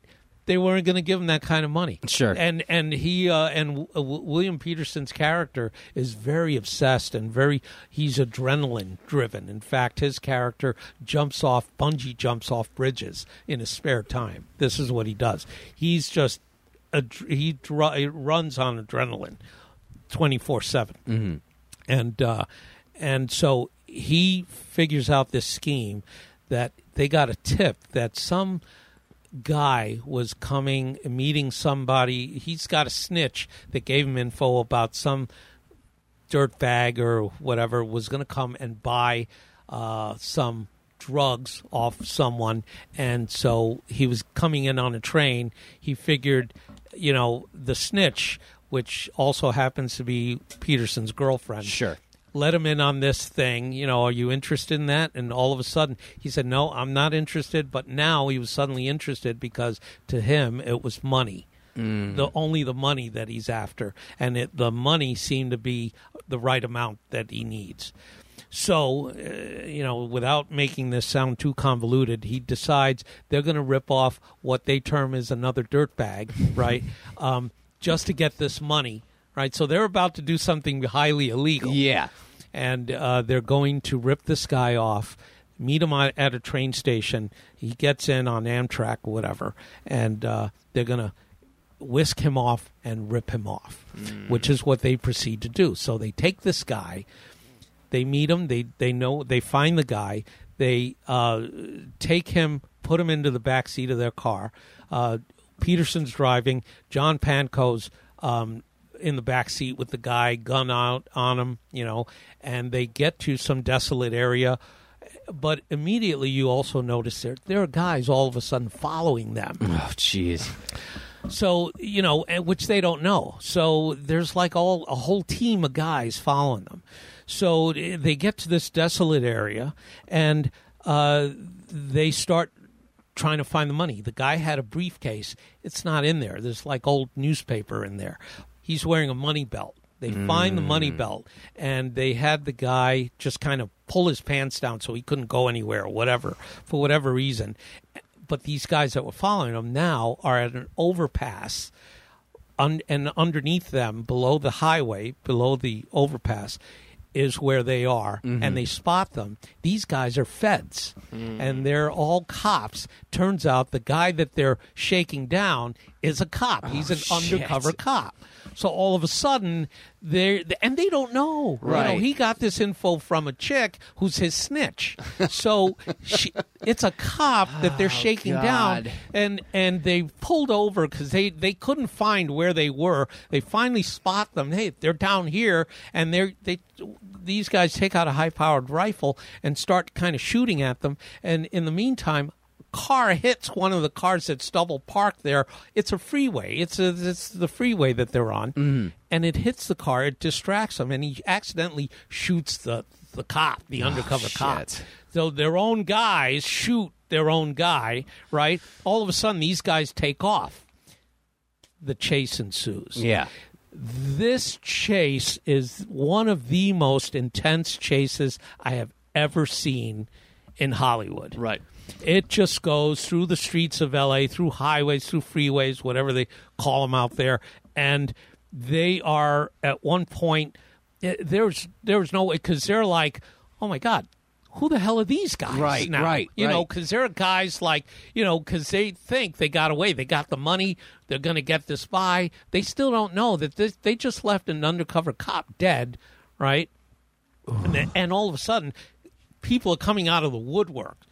And they're coming out of anywhere. It's like they're over bridges shooting at them. Like hundreds. And cars, Chevys. You know, and Peterson's driving, and Pankow's in the back seat, and they're being shot at, and he goes, "Who the hell are these guys?" You go, "I don't know. It's a bunch of Chevys," you know, which is what, you know, and it was like, it's like, it's obviously cops because they're all driving the same model car, right, and they're all coming at them. And so at one point, they're all completely surrounded by cops, and they take off. He looks around. He sees an entrance, what is actually an exit, right? And he goes, "We're going this way." Even though the sign says wrong way, you know, you can't come in this way. This is an exit. And he goes right through the opposite direction of the cars that are all coming in. I mean, hundreds of them, you know, hundreds of cars coming at him. And it's by the way, all this taking place in broad daylight. Yeah. Oh, and, my God. After they had him surrounded, guns out, he takes off, and they actually get away. I mean, it was just such an intense scene. And it wasn't until they got to, you know, and they got away without being recognized by anyone or being known that they were cops themselves, and that they were in the process of doing something highly illegal as cops, and they eventually get to their morning meeting, you know, among the other officers, and so they're in the briefing room, and they get this notice that this undercover cop was killed in the process of some sort of transaction, and you know, and they don't know who did it, but you know, this is what happens when certain procedures aren't followed, blah blah blah. And these guys are now like, they're like, shit, freaking out, like they're looking at each other like, oh my God. And Pankow, who is not the ice water in his veins that William Peterson is, he's just looking at him going, what are we going to do? I'm going to die. You know, my career's over. My life is over. So it was just really, but that chase was so intense. It's been a long time since I've seen that one. I have to watch that again. It was so good. The cast was really good. Like I said, Willem Dafoe, who had nothing to do with that scene, was such a great villain in that movie. He just has that look. Oh, my he's goodness. the best. He was so good. He was really, really good. Yeah. And so I highly recommend, at the very least, taking a gander at that scene, because it's a good car chase. Absolutely. As far as car chases go. I'm going to be watching a lot on YouTube tonight. I can tell you that. For sure. Like, I'm going to be up all night.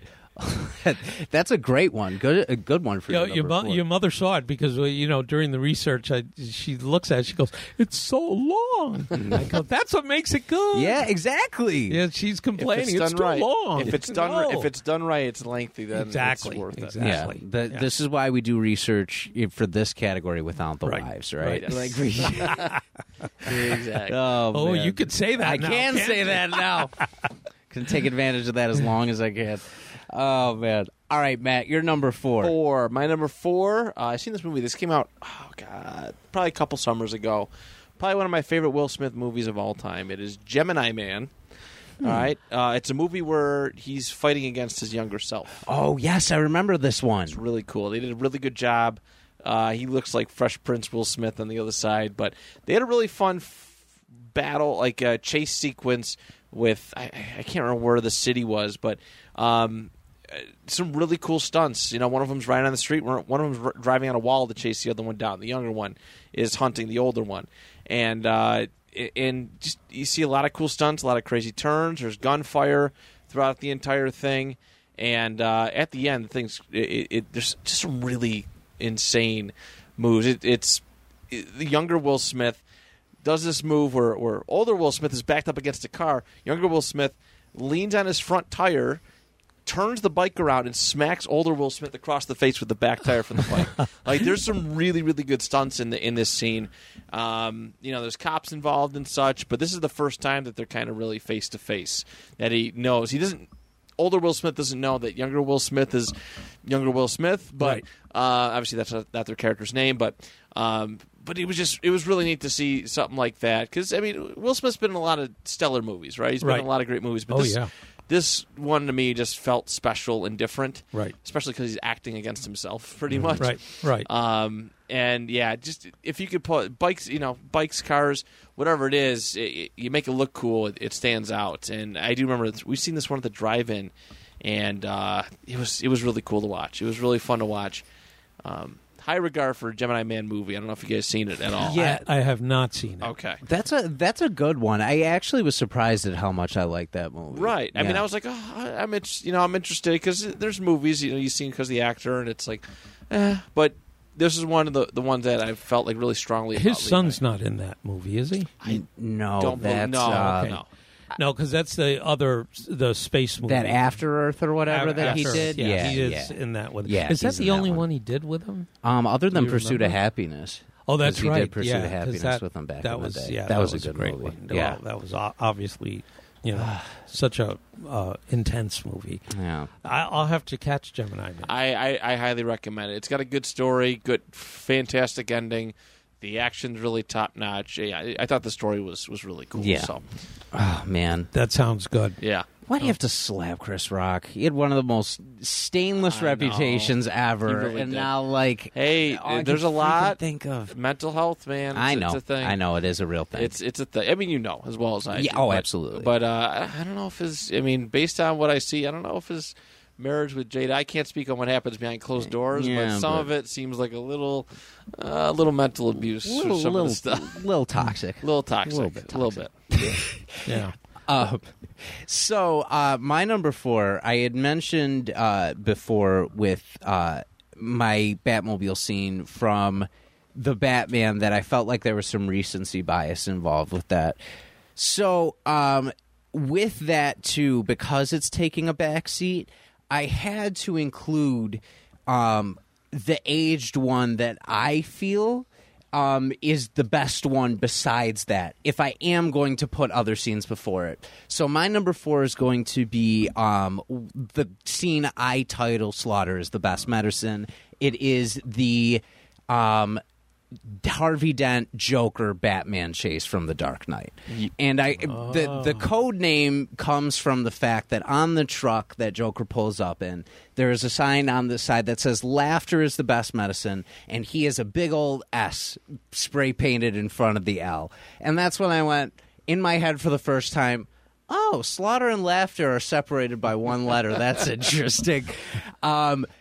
This, for me, as far as it was a struggle on whether to put this one in or the Tumblr scene from Batman Begins, because I do love that scene. That's a fun, stealthy scene where he's getting away from the cops, and you don't see that from Batman too much. Right. But this one it has every cool element of Batman within it. It has the intensity of the Joker is after Harvey Dent, right? And Joker at this point has been getting everybody in this freaking movie one way or another. He has been getting through. Yeah.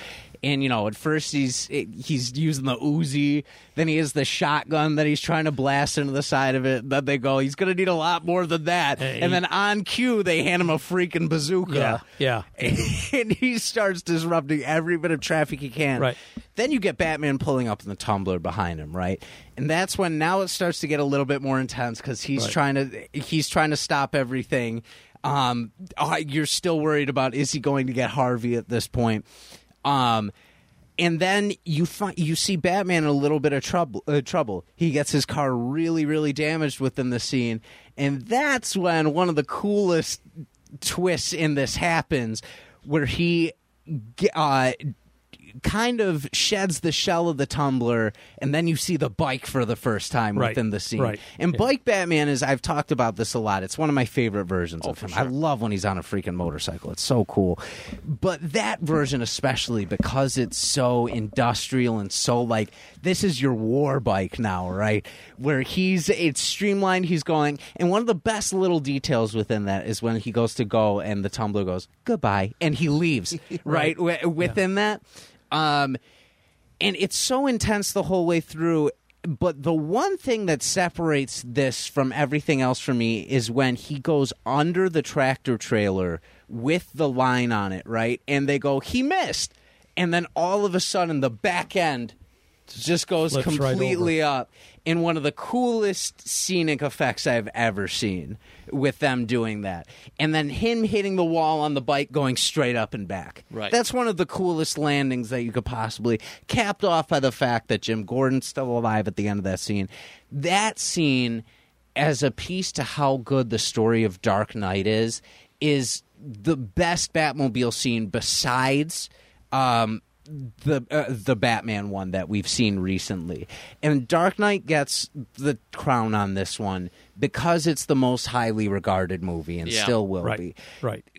Is it my favorite anymore? I'm not sure. I have to go back and really intensely look at both the new one and this one and like them both for different reasons. There's so much of that was also that made it so well.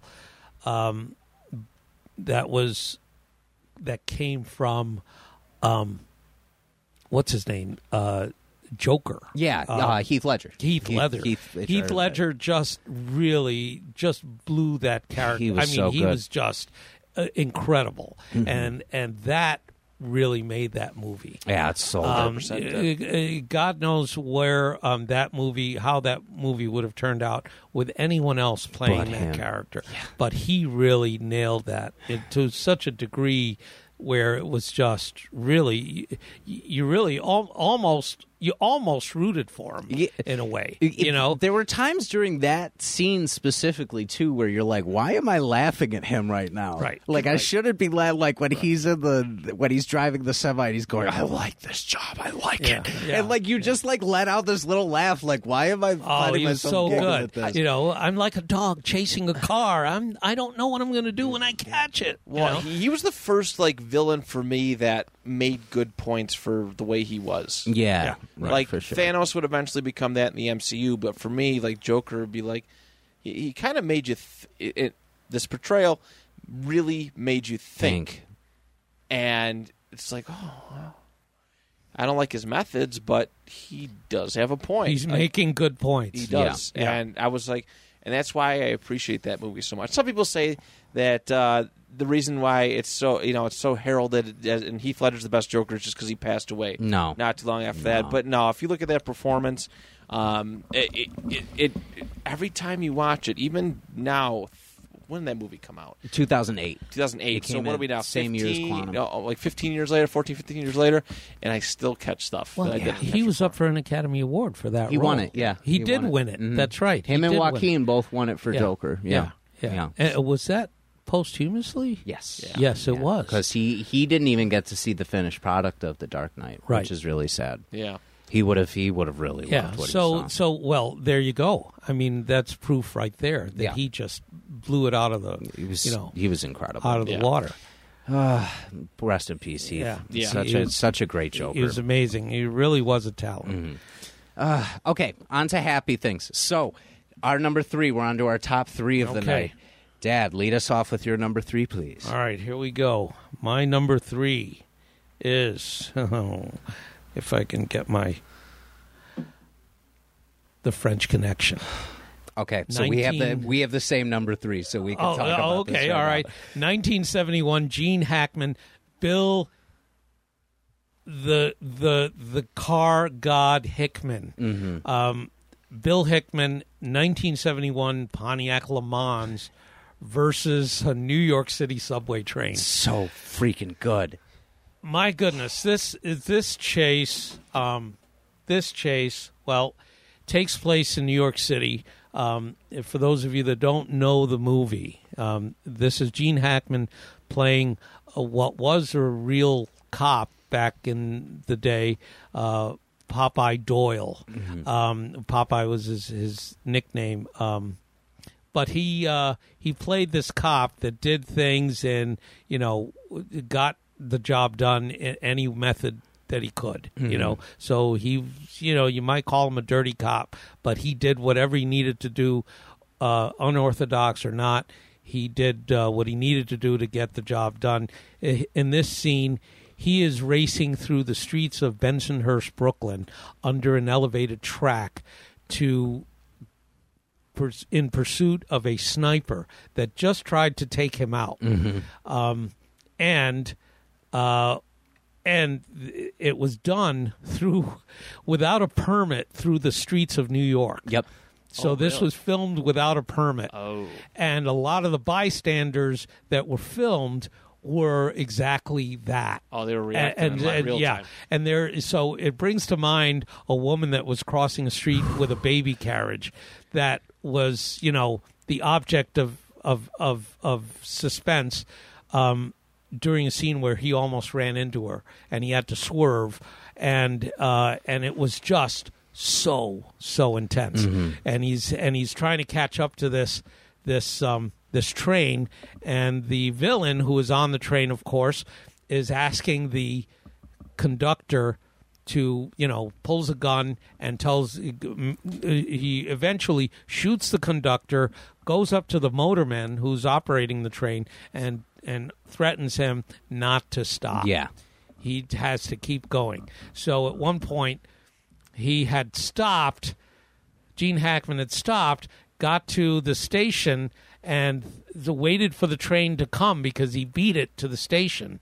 And he was up there waiting, the train's just going by, realizing, it's not going to stop. He runs back down and gets back in his car, and as a car that he confiscated from someone else.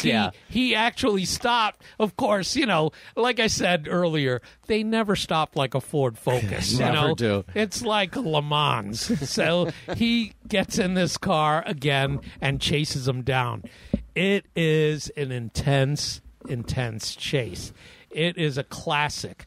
And I mentioned Bill Hickman because he has everything to do with the classic cars, the best car chases during that decade. Some of the best chases, which I'll get into again. I know you will. But Bill Hickman is actually the stuntman behind a lot of these chases, and it's an incredible ride. If he's behind it, it's going to be intense. And it really was a classic scene that it made, anyone thinks of the French Connection. And there was a French Connection too, but no comparison to this one with this car chase. It was one of the best chases Hollywood ever put together. Not to mention when they're doing some of the shots at points, there are shots where they're driving and he's just, supposed to just miss this other driver and stuff like that. And a lot of the stunt drivers ended up crashing into the actual car, and they left it in the final product. They were just like, no, this looks good. Let's keep, if you see how freaking beat up this car is, by the time he's done driving it, it's unreal that this thing is still freaking running. It's incredible. It just looks like he's gone through. That's one of the cool things about this chase too. It looks like he has gone through hell by the time he catches up to him. And eventually, the operator passes out on the train, so the train crashes into another train, the operator has a heart attack, and so now he can't even stop the train if he needed to. The guy that's holding the gun on him doesn't know how to operate the train. So eventually the train is forced to a halt, or I think maybe even crashes into a train that it catches up to eventually. But when he gets out, Hackman's there waiting for him. But it was, through it all, it was an intense scene, made more so by the fact that you later find out that the producers never got a permit to go through and do what they did. If they would have hit that lady van, we would have never seen the light of day. It was just beautiful the way it was eventually put together. It was amazing. Came out as one hell of a scene. You gotta see it because for its era, it was incredible and beyond for its really, era and beyond. Yeah. It was so good, really good. So I'm glad, that's so funny that we shared that as number 3 because I figured it was coming on your list and I was waiting for it. And like as soon as we got to the top 3, I was like, most definitely. So good. Matt, so that leaves us with your number 3. My number 3 was actually your number 4, Dark Knight. Oh, yes. So, nice. To me, it's my favorite one because, I mean, there was urgency in the Batman one, but there was a lot. This was a whole elaborate trap to get the Joker. They knew that, they made the big stink about Harvey Dent being Batman, and they knew the Joker was coming for him. Right. And Joker always being, in that movie, 5 steps ahead.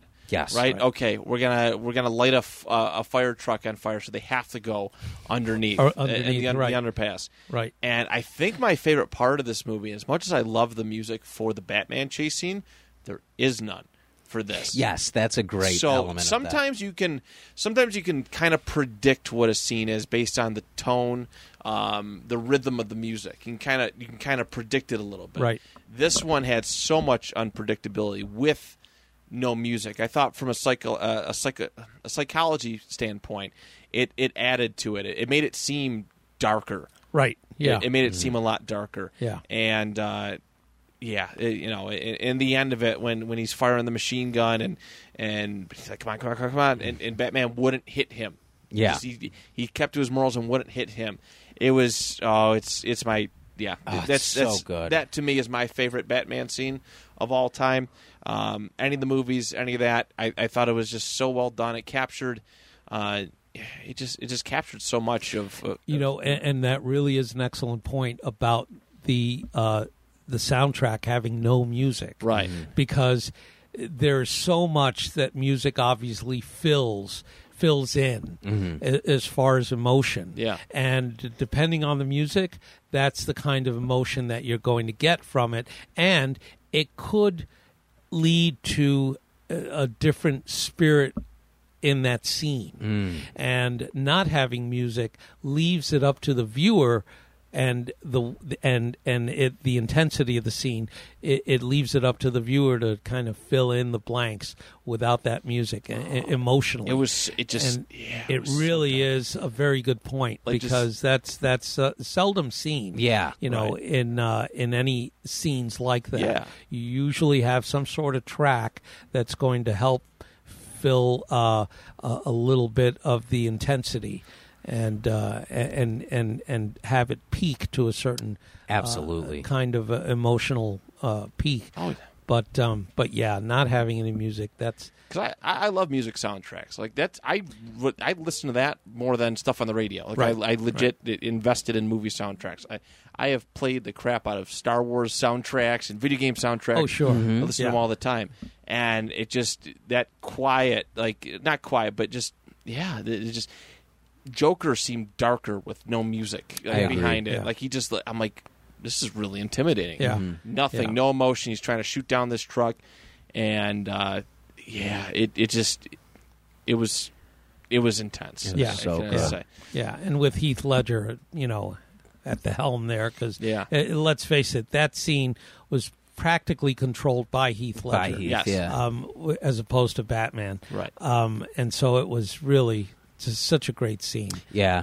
You also have this is just a selfish nerd thing. You also have that great picture coming out of filming that scene where they're on the street and Heath Ledger is skateboarding. Have you ever seen this? He's skateboarding because Heath Ledger used to skateboard all the time, and he's doing a kickflip over Christian Bale in the Batman suit. Right. So there's a picture out there of Heath Ledger, full Joker makeup, doing a kickflip on a skateboard over Christian Bale, just laying on the ground. Is that right? I swear to God, I'll find it and send it to you. Yeah, later. you got to send it to me. It's an incredible photo, but just that scene, like you said, the lack of music is beautiful, and with a guy like Hans Zimmer on your keys for that, that. They did that so specifically and so best. Blatantly. Can you imagine telling that man, "No, we don't want your music for this scene"? But it works so well because like you brought that into a great light because then you have no music, and then when Joker gets out, you start hearing that violin note. That you hear that really long, drawn out like that. Well, there's only a handful of composers, Hollywood composers, that really have done it for me over time. Yeah. And John Williams, of course. Naturally. You have to include him. John Barry. Absolutely. Did a lot of the early and well into, everything from all the early Bond films to Dance with the Wolves, did so many. Stallone movie. He did the not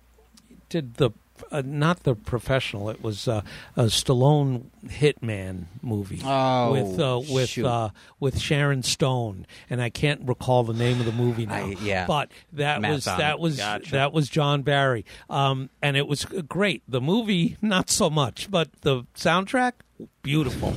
The Specialist? And you got The Specialist. That's it.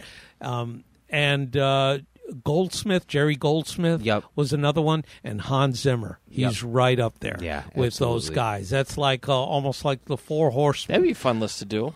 Oh, that'd be movie composers at some point? Movie or just like pop culture composers. I love that. That would be a good one. Because TV, movies, video games, everything's that. Yeah. That would be good. Man, that'd be wow. To whittle that down to 10. That'd be intense. Man, this has been such a fun conversation. I'm enjoying the heck out of this. This is great. Man. This is so good. And now we get to the point where we're realizing each other's, where we rank in some of the same subjects. A lot of them are pretty close. A lot of our commons are pretty close to each other. I'll say. Right. Yeah. All right, so that being said, we're up to our last two. So, Dad, your number 2 of greatest car chases of all time. My number 2 is the 7-Ups. Oh, yes, the one you sent me this one yesterday. The 7-Ups, 1973, Roy Scheider, Bill Hickman, back in this one. 1973 Pontiac Ventura versus another Pontiac, 1973 Granville. Bill Hickman is seen as the driver in the villain car. Yes. All right, so it's a classic good guy chasing bad guy through the streets of New York City. And this is Roy Scheider, who is doing the chasing. He's the 7-Ups. The premise behind the 7-Ups is it's a unit of cops that are, if you're busted by them, you're going to get at least 7 or more years in jail. Okay. All right, so the 7 and up. The 7-Ups. It makes sense. And that's what they call their unit. They are pretty dirty cops, so they're going to use whatever method they could to do what they feel is justice. In this scene, Roy Scheider is assisting a police officer that had just been a fellow cop that had just been shot. Right. And it's in a parking garage, and as he's assisting him, this car, you hear the ignition go on and immediately take off, and it just revs right out, and it's the guys that did the shooting because they didn't know where they were, but he's assisting them, and all of a sudden that car takes off, and it had to do it fast because it's going to be obvious it was them.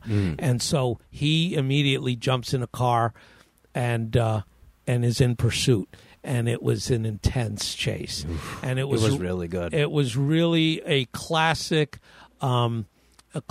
chase that probably lended its scenery and its style to maybe Driver, the video game. Oh, yeah. And a lot of those, that game in particular, which is why I was so fond of it, had a lot of that stuff in it with the hubcaps flying off and, stuff like that. It was just really so well done. And again, through this time in the streets of New York City, and it was really beautifully done. Through Manhattan, right into the West Side Highway and heading toward the George Washington Bridge. And it was really, and well, I don't want to spoil it, but if you watch the scene, it doesn't turn out the way you hope it would. So but it does turn out, it does end in a very intense way. But it is an excellent, excellent car chase. Definitely right up there at the very near the top of the list. Yeah, that one I had never seen before you sent me it, and it blew me away. It was like one of the more, you get used to seeing some of the classics. This was a classic that I had never seen. And I'd like to think that Roy Scheider did some of his own driving.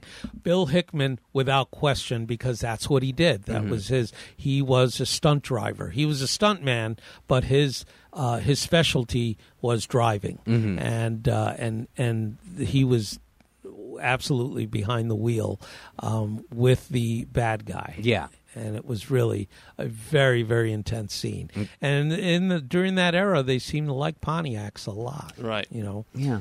Wonder what changed. That's weird. Well, cars change. You look at a Malibu back then and you look at it today, it's not nearly the car that it was. A Malibu used to be a muscle car. Right. I don't see it as that anymore.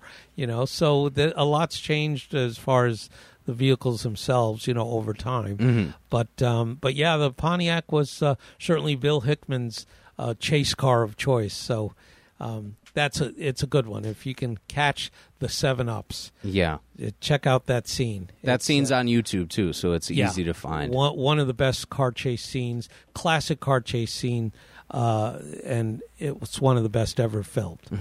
I love it.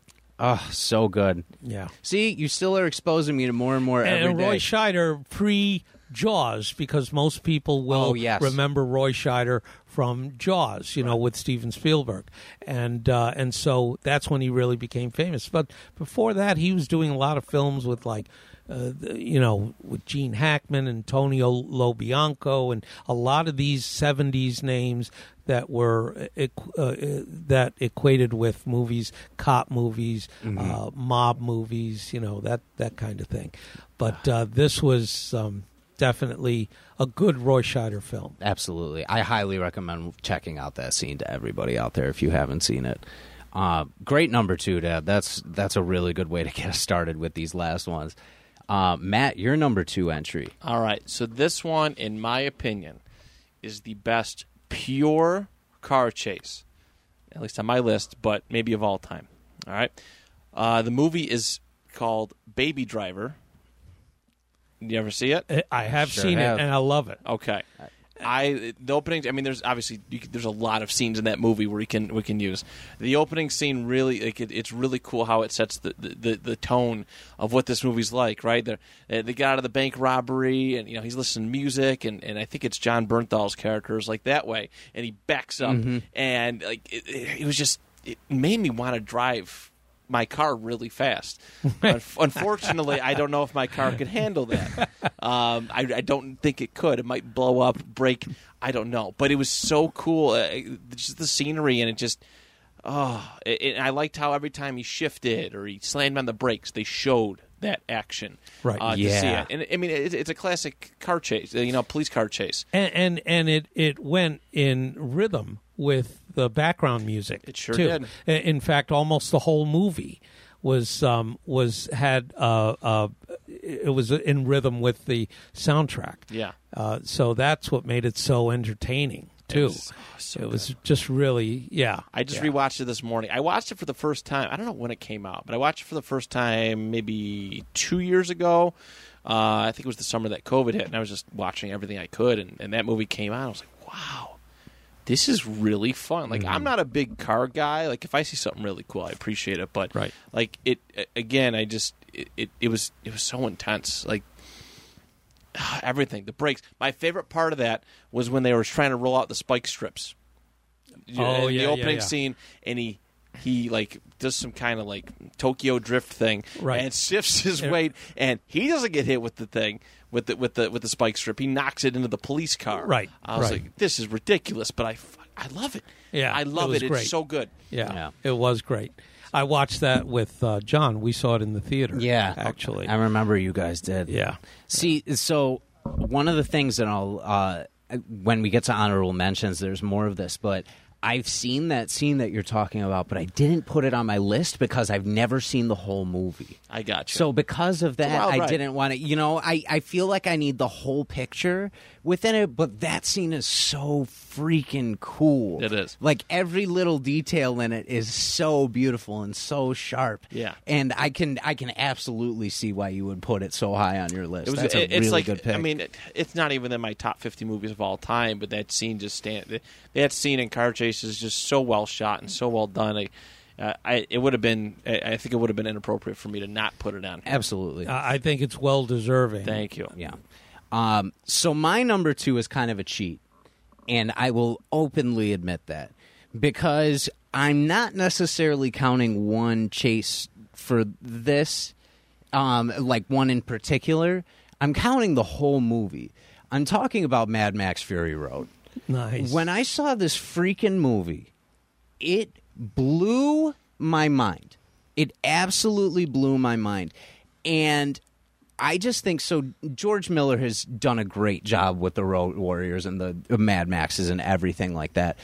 But to come back after so much time and put forth such a beautiful project, he was able to translate a lot of what he did that made him so successful with the Mel Gibson movies and put it right into our era without having to change a whole lot, and he made it look gorgeous. Everything about that movie, it's a beautiful wasteland, like the entire time you're going through, and you're infatuated by what you're going to see next.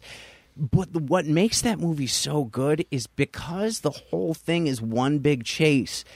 Constantly, you're seeing headlights behind them. You're hearing the cars catching up to them.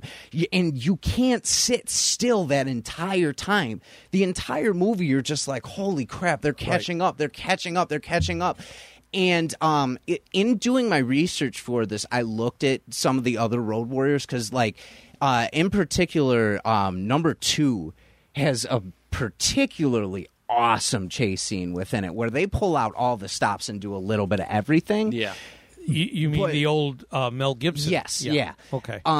But for Fury Road, it just was the same thing, but the stakes were so heightened and so great for that entire movie. And it felt, between the weather, between the people, it just all felt intense, and that anything could happen at any little moment within that. Yeah. So I couldn't just pick out one specific part of it because I felt like it was all so integral to each other. But Mad Max Fury Road landed at my number 2 for just best car chase because of the stakes throughout the entire movie and because they don't stop freaking moving. Well, it was a constant. Time. Yeah, it was a constant, like you said, a constant car chase. Mm-hmm. So it was, and the cast of characters are just out of this world, The guy playing the guitar the whole time on the thing is just amazing. Yeah, it really is fun. A lot of those those two, Road Warrior and Mad Max were for me 2 classic. Great thrillers. Mm-hmm. The car chases were super intense. I've never been too big on apocalyptic type movies. Sure, I enjoy them, but there's something about them that it's almost like it's almost exhausting, and you almost feel exhausted by the idea of constant search for a little space or a little bit of, I don't know, water or whatever it is, and gasoline obviously being the premium that it is for those movies, being the subject of what you need to keep going. That to me it was almost like an exhausted kind of premise that they're after, but at the same time, it was highly entertaining. It was so good. It really was a lot of fun to watch these characters just come out of the woodwork, trying to throw off, Mel Gibson's game, and it was really just such a back and forth, because at one point it feels like all these other characters are going to have them beat, but all of a sudden, and then it feels like it may never have an end. Yes, yeah. Too, because they're obviously not going to change the world the way it is now, but it really is kind of satisfying at the end. Oh, especially with that one. Yeah. It really just is. Yeah. So that's my number 2. Before we get to our number 1s, Dad, do you have a few honorable mentions you want to quickly go through? I do, and actually Baby Driver 2017, that was one of them, because it really is. So that was, I was happy you said that, Matt, because it really is such a great, entertaining ride. Through the whole movie, really. And I particularly enjoyed the fact that they paired it with music and created this whole these scenes with these musical backdrops that really made it almost a musical in a way. Yeah, they did. It was so fun. Because when every movement that he made was in rhythm with the beat, and he with those headphones in his ears, I thought that that gal of his that he met up, I thought she was cute as heck, and made a good pair for him. And so it was really, and it was a good cast. Yeah. I really enjoyed John Bernthal's character, and so it really made my honorable mention because the driving in that was really quite brilliant. It was actually. Another honorable mention. I have a couple more. I've got. Let's see. Mission Impossible 5: Rogue Nation. That's definitely a good one. Among them, but probably my best honorable mention would be Ronin with Robert De Niro. Yeah, 1998. we were just watching that one. Ronin, Robert De Niro, Jean Reno, and Natasha McElhone. 1998 BMW E34 versus a Peugeot 406. It was an intense chase. It was great. That went right through the tunnels in Paris, France, and it was just really the premise behind that movie was this team of thieves that were put together by the actress Natasha's character, and then got to the point where they couldn't trust each other. So now they're like, everyone's keeping an eye on the other. But there was a couple of intense chases, but this one chase that that we saw, we just watched, was just really quite intense. So that certainly made an honorable mention, and only an honorable mention because Robert De Niro, who was behind the wheel of that car, looked like he was shitting a brick the whole time. He looked terrified. He was like, holy moly. He looked like he was scared to death the whole time he's sitting there behind the wheel. And that's kind of like, it made it kind of comical. But the chase itself, and when you look at Natasha, he's chasing her, and she looks so intense and really so cool, and it made it kind of funny, in contrast to Robert De Niro looking so freaked out by being in the middle of this chase. So good. So those are my honorable mentions. I love it. Matt, your honorable mentions. So I got a few myself. The Terminator 2 one that you mentioned, had to have that one. Very good. The Batman, for obvious reasons, very intense, very fun. That Star Wars one from Episode 2, and they're chasing... the bounty hunter's name is Zam Wessel. She tried to assassinate Senator Amidala. Yes. And they chase her through the streets of Coruscant. Anakin does that thing where he jumps off his own speeder, lands on theirs, and crashes it with his lightsaber. Let's see. I had a couple other ones. Okay, this is a really funny one. Anybody remember the movie Rat Race? Yeah, I do. I do remember that. Oh, my God. What a cast. I don't know why this one stands out so much to me, but in one of the scenes, I forgot, John Lovitz, his character and family are like, they're in a van. They're heading. I forgot what preceded it, but he burns his finger on the smoker, the smoke igniter in the car, and I think he flips off. I'm pretty sure it was him. He flips off like a biker, and all the bikers start attacking their van with his wife and kids in it. It was just so goofy and over the top, as only John Lovitz could present. But So good. But that one, and then probably my last one would be the first Jurassic World. Again, kind of fall in line with Lost World. When they're running after the. Oh God, I can't remember the name, but they're on the bikes with the raptors. Oh yes. Oh yeah. What a cool scene. Yeah, that is a cool scene. That was like the final, when they were advertising that movie. That was like the last scene they showed off in the commercial.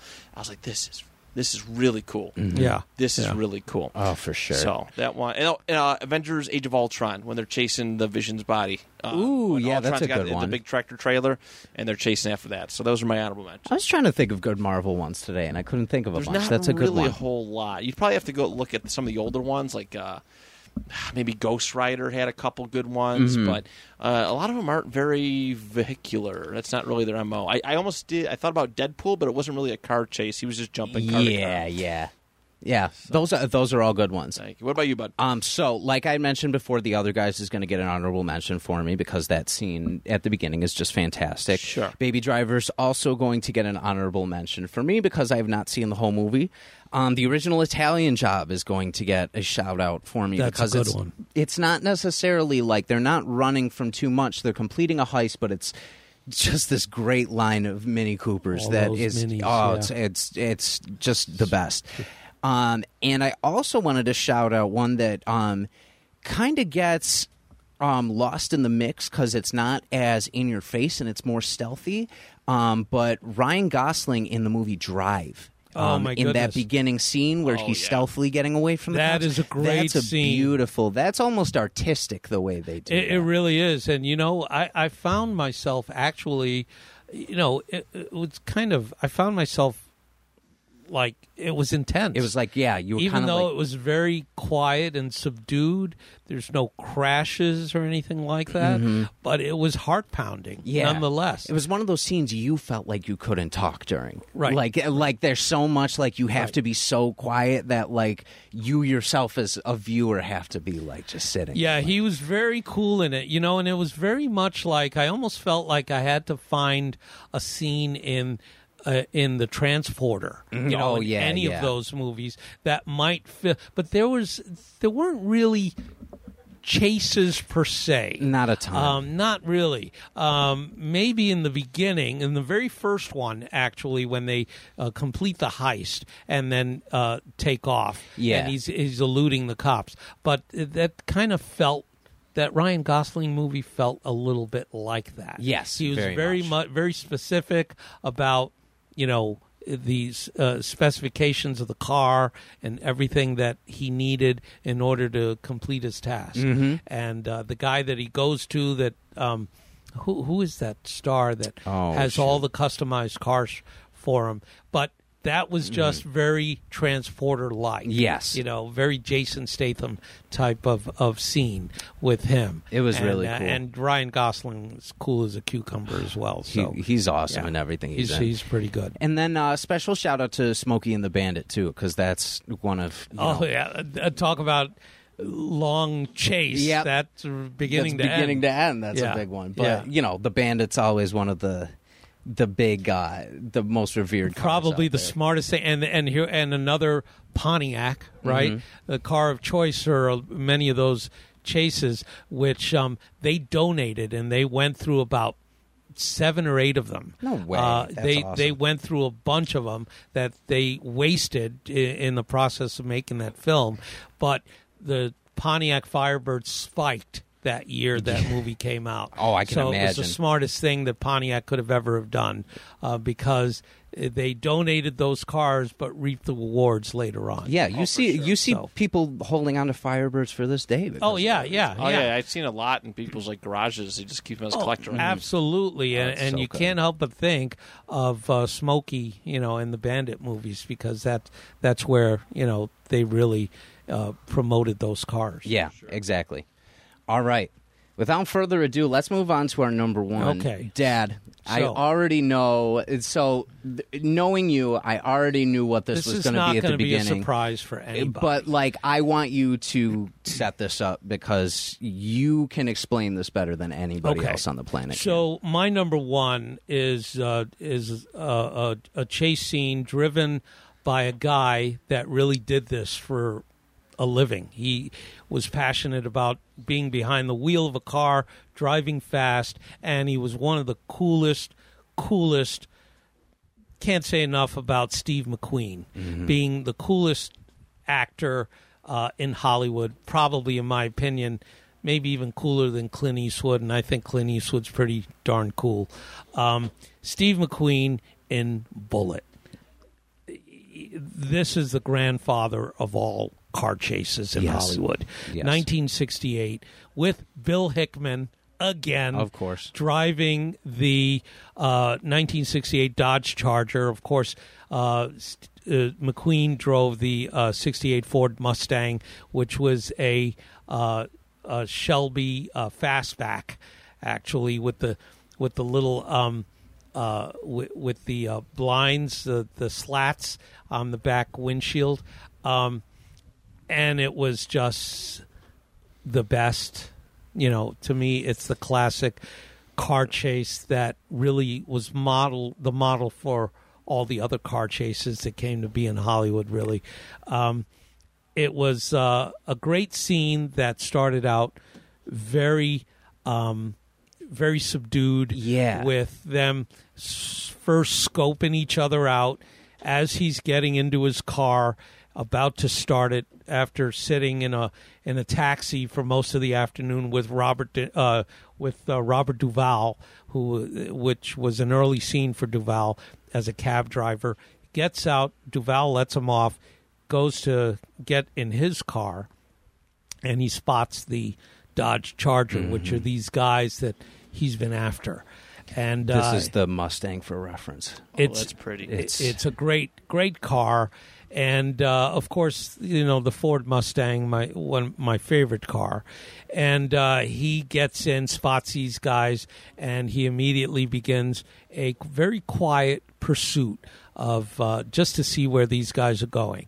And it's we're talking San Francisco, lots of hills, and he eventually catches up to the car. He's fairly close, right behind the car, and Bill Hickman behind the wheel of the Dodge Charger, black trench coat, black leather gloves, driving gloves, and at the light, they're stopped at the light, he clicks on his seatbelt, right?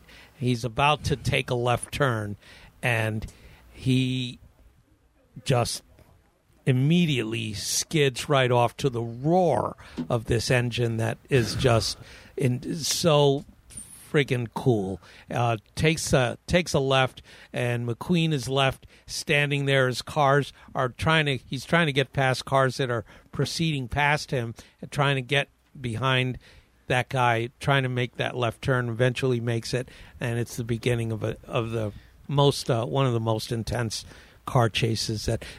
Now what makes this so great is that you can argue that some of the chases that I've already mentioned might be even better, okay, because they took place with Bill Hickman, right? They took place after the Steve McQueen Bullitt chase. So one can argue that, well, Hickman must have felt there were ways to improve what we just saw in Bullitt in another movie. And he's probably right. Right. He probably did improve with some of those other chases. But prior to that, no one had ever seen a chase like this in Hollywood. Got to start somewhere. And that's what makes this so good, because you got to put yourself in that time frame and understand that no one had seen this. This is like, seeing Elvis for the first time. Like, what on earth do we have here? And that's what it was like. So Steve McQueen, of course, being behind the wheel himself, quite visibly behind the wheel, and being a race car driver, amateur race car driver himself, he he had every bit to do with this. These cars were wired, so even back then, they were wired to with sensors, so that if there was any sort of fracture that popped up in the chassis somewhere along the line during the chase, they can attend to it and then continue. But it was really, it was one of those groundbreaking scenes for that kind of action that Hollywood had never seen. And so that was the beginning of that. And so for that reason, Bullitt is among many car chase fans, is the granddaddy of all. It is. And, I didn't include it on my list specifically to out of respect for you, too, because this is one that I consider this in my head as the best car chase of all time. Okay. I do. Yeah. I didn't put it up within my favorites because I know what that scene means to everything I've seen beforehand. Right. And when I think of car chase scenes, I think of Bullitt immediately. Right. That's the one I start with, and that always will be. So out of that principle, I almost felt like it's unfair to put it on this because that's the skeleton I have for all of these. Right. So I knew that was going to be your number one, and I knew no one could knock out that description better than you could. It was well done. And again, it was the first time that anyone had seen that. I remember the way I felt when I saw it, and it was quite intense, and it was really, I think it'll be hard to beat that in the minds of just understanding how original it felt. Yes. So it's hard to beat the original. But like I said, Hickman probably improved with the 7-Ups. That was a hell of a car chase. Yeah. And the French Connection, again, hell of a car chase. So those are two examples of where they probably improved on Bullitt, especially a chase that is chasing a train. Yeah, exactly. Overhead. So when you think about that, it's you could probably look at those scenes and wouldn't be blamed if you felt they were better. Mm-hmm. But because of its originality, Bullitt stands alone as my number one. I agree. That's a great choice. That's cool. I like the reason why you had it, because it was the original. Because, me being a big Star Wars fan, right, we look back at A New Hope and that lightsaber battle, while it wasn't the most exciting by a long shot, right. It was still the original. Exactly. Everything that came after that was based on that. Right. So I really like the reason why you put that one as number one. It's so good. Yeah, Matt, your number one, please. So my number one was your number two. I saw it in your face when I said it. I was like, son of a bitch, I thought I had it. Mad Max Fury Road. Again, Mad Max World is so over the top and zany. Like, it's so goofy. I didn't even want to go to the movies to see it, but my friend's like, come on, please, I haven't seen you, let's go. So we were seen at the Galleria Mall, and I was just like, what is this? Like, it was so cartoonish, so good in a sense. But literally, the whole movie took place. They drive away and then they drive back. Like, if you simplify it, that's what they did. Right. But this final battle on the way back home, against Immortan Joe and his group of goons. Valhalla, and they were spraying their face and stuff, and all that stuff. It was cool. Just some of the violence was top tier. Right. It was just top tier. That's why I said Baby Driver was the best pure, but this one had the action. Right. This one had the action. It was an extensive action scene. It was probably, it might have been close to 40 minutes. Right, it was a big chunk of the movie, this last little bit, but there was so much going on. Yeah. Oh, it was intense. Yeah, there was so a lot going on. The music. There's the dude whose job is literally to play music for the entire caravan. Right. At top of it, he ends up dying. Like, it was so crazy cool. I was blown away by it, and I'm actually really sad that they haven't tried to continue that in any form or fashion. Yeah. I don't know if it did well at the theaters. I don't know if it did well, but I thought Tom Hardy was a interesting take on Tom Hardy brought an interesting take on the Mad Max character. Right. Yeah. But I felt like there could have been more. I don't know if people responded to it well. It was well received from what I remember as far as critically, because it got 7 Academy Awards that year. So so for the effect wise, I know at least it got that. Yeah. But yeah, you're right. I wish they would have done something a little bit more because I thought Tom Hardy was a great addition to that world. I thought so too. If you're going from if you got to go to another Mel Gibson guy, like a Mel Gibson type, Tom Hardy is absolutely the guy you can kind of go to. That's the thing. I think that Tom Hardy would probably want to go away from that, sure, and not be another Mel Gibson and bring his own twist into the character. It's hard to be a replacement one. Like I'm sure, like I wasn't around when Bond started switching actors. Originally started switching actors, but it's a big deal and it's a tough act to follow. Yeah, Indiana Jones, right? People were talking, who's going to be the next Indy after Harrison Ford goes away, and everyone's like, we don't want that, right? Chris Pratt should be. No, this role dies with me. Right. And I'm sure Hollywood will find a way to work around that eventually. But that's a tough act to follow. Right. Yeah. Gibson. I mean, that's some of Gibson's finest work right there. Is the Mad Max. Yeah, those are big shoes to fill, especially when you consider that it was his claim to fame. Absolutely, and it projected him into the limelight on an international scale. I believe. The Road Warrior started as a small budget film. Right. Yeah. And so people, before or after him, it eventually became something much bigger and projected him into an international film star. Absolutely. So, having said that, does Tom Hardy actually want to try to fill those shoes or be his own version, right? Version of Mad Max, and I think that he would go for the latter. I think he would want to be, knowing the type of actor he is, I think he'd want to kind of create his own profile of that character. Absolutely, yeah. Yeah, it's so good.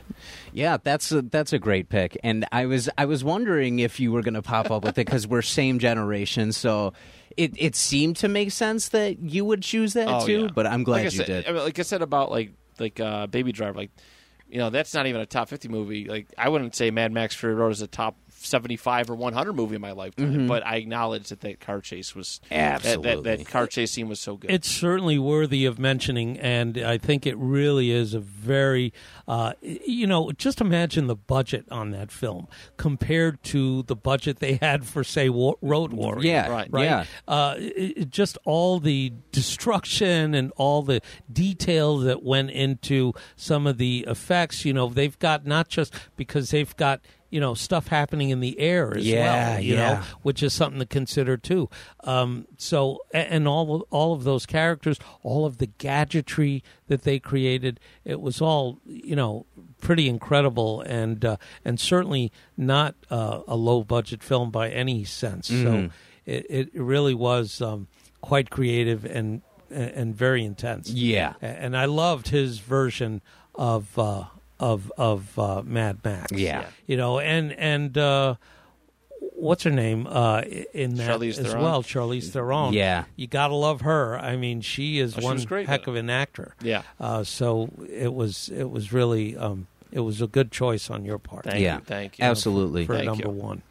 So, my number one is a lesser-known movie. I know you've seen this scene before because I've shown you it.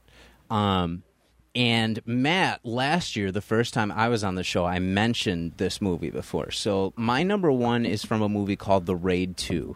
It's an Indonesian film. Okay. It's an action movie. It's like a martial arts movie. I know this movie. Yeah. So it's about the premise is an undercover cop who's in this drug ring and trying to figure everything out from the inside. So not a lot happens to a certain point, and then the regular boss's son kills his dad and becomes the new mob boss and realizes that this guy is an undercover cop.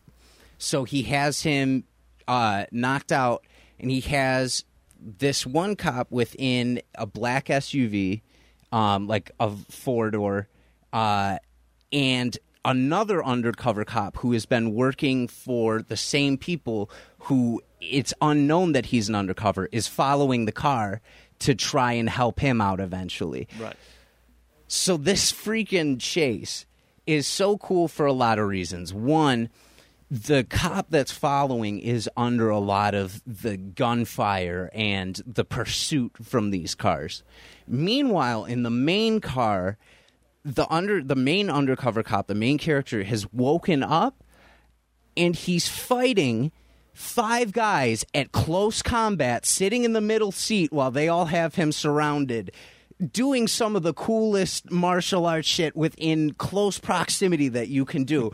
So there's this great fight going on within the car, and then they're transitioning seamlessly from the car to the other car getting shot at and having to outmaneuver all these other guys. So there's so much going on within this. And then you look into how they shot this scene, which is the craziest part to me, where at points the director is outside the main car filming the hand-to-hand combat, right, in this cart, and he has the camera, and he's in his own separate cart, and then he lets the cars pass so he can get the shot of the other car coming, and it's in Indonesia, so steering wheel is on the right side of the car as opposed to the left. Right.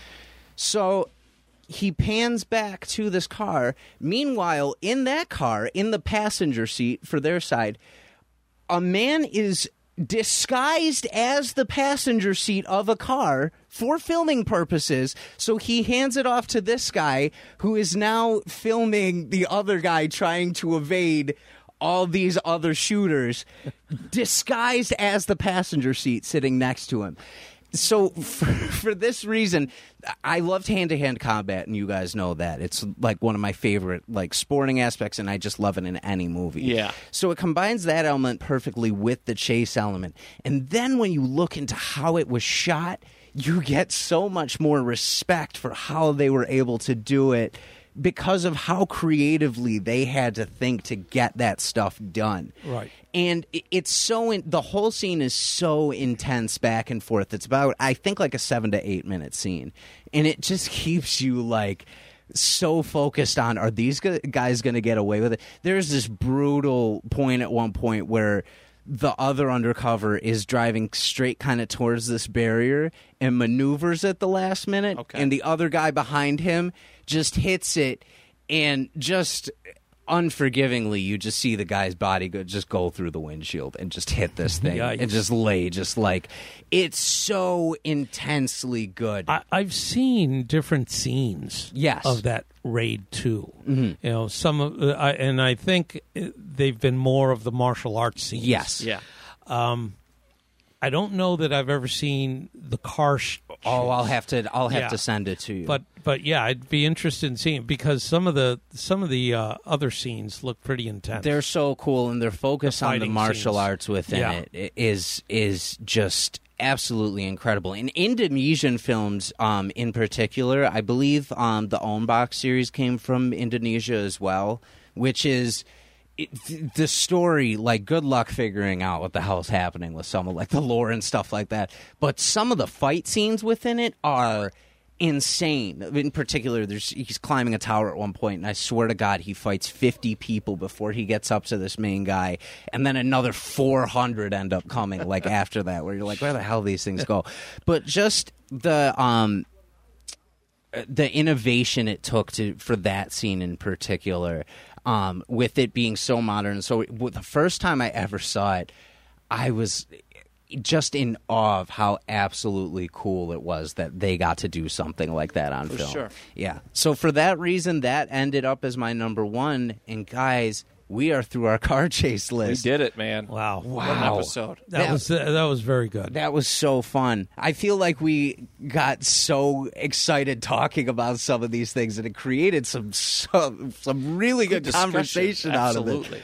Holy crap. It's easy to just come in here and list what you want, but to actually have a discussion about what you like. Right. You know, it adds, we went 2.5 hours, and I think every minute of this is, Absolutely. you take something away from it. That was fun. That was a lot of fun for me. I'm glad you included me in Of this. course. It was Thanks for being so here. much fun for, just listening to your choices it allowed me to kind of understand the different aspects for all the reasons that you have these are favorites. Yeah. And raises a sense of curiosity in me, too. So absolutely. And that's what makes it so much fun for me. And you're welcome back anytime, too. Oh, my God. I will never say no thanks. to you being here. So thank you. You are the podcast precinct dad. Yes, absolutely.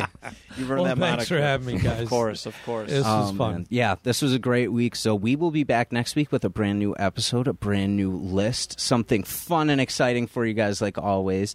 And take care of yourselves. Have a great week. Take care of that mental health and make sure you get some sunshine. And from my father, Carlos, Matt, and myself, do you even list?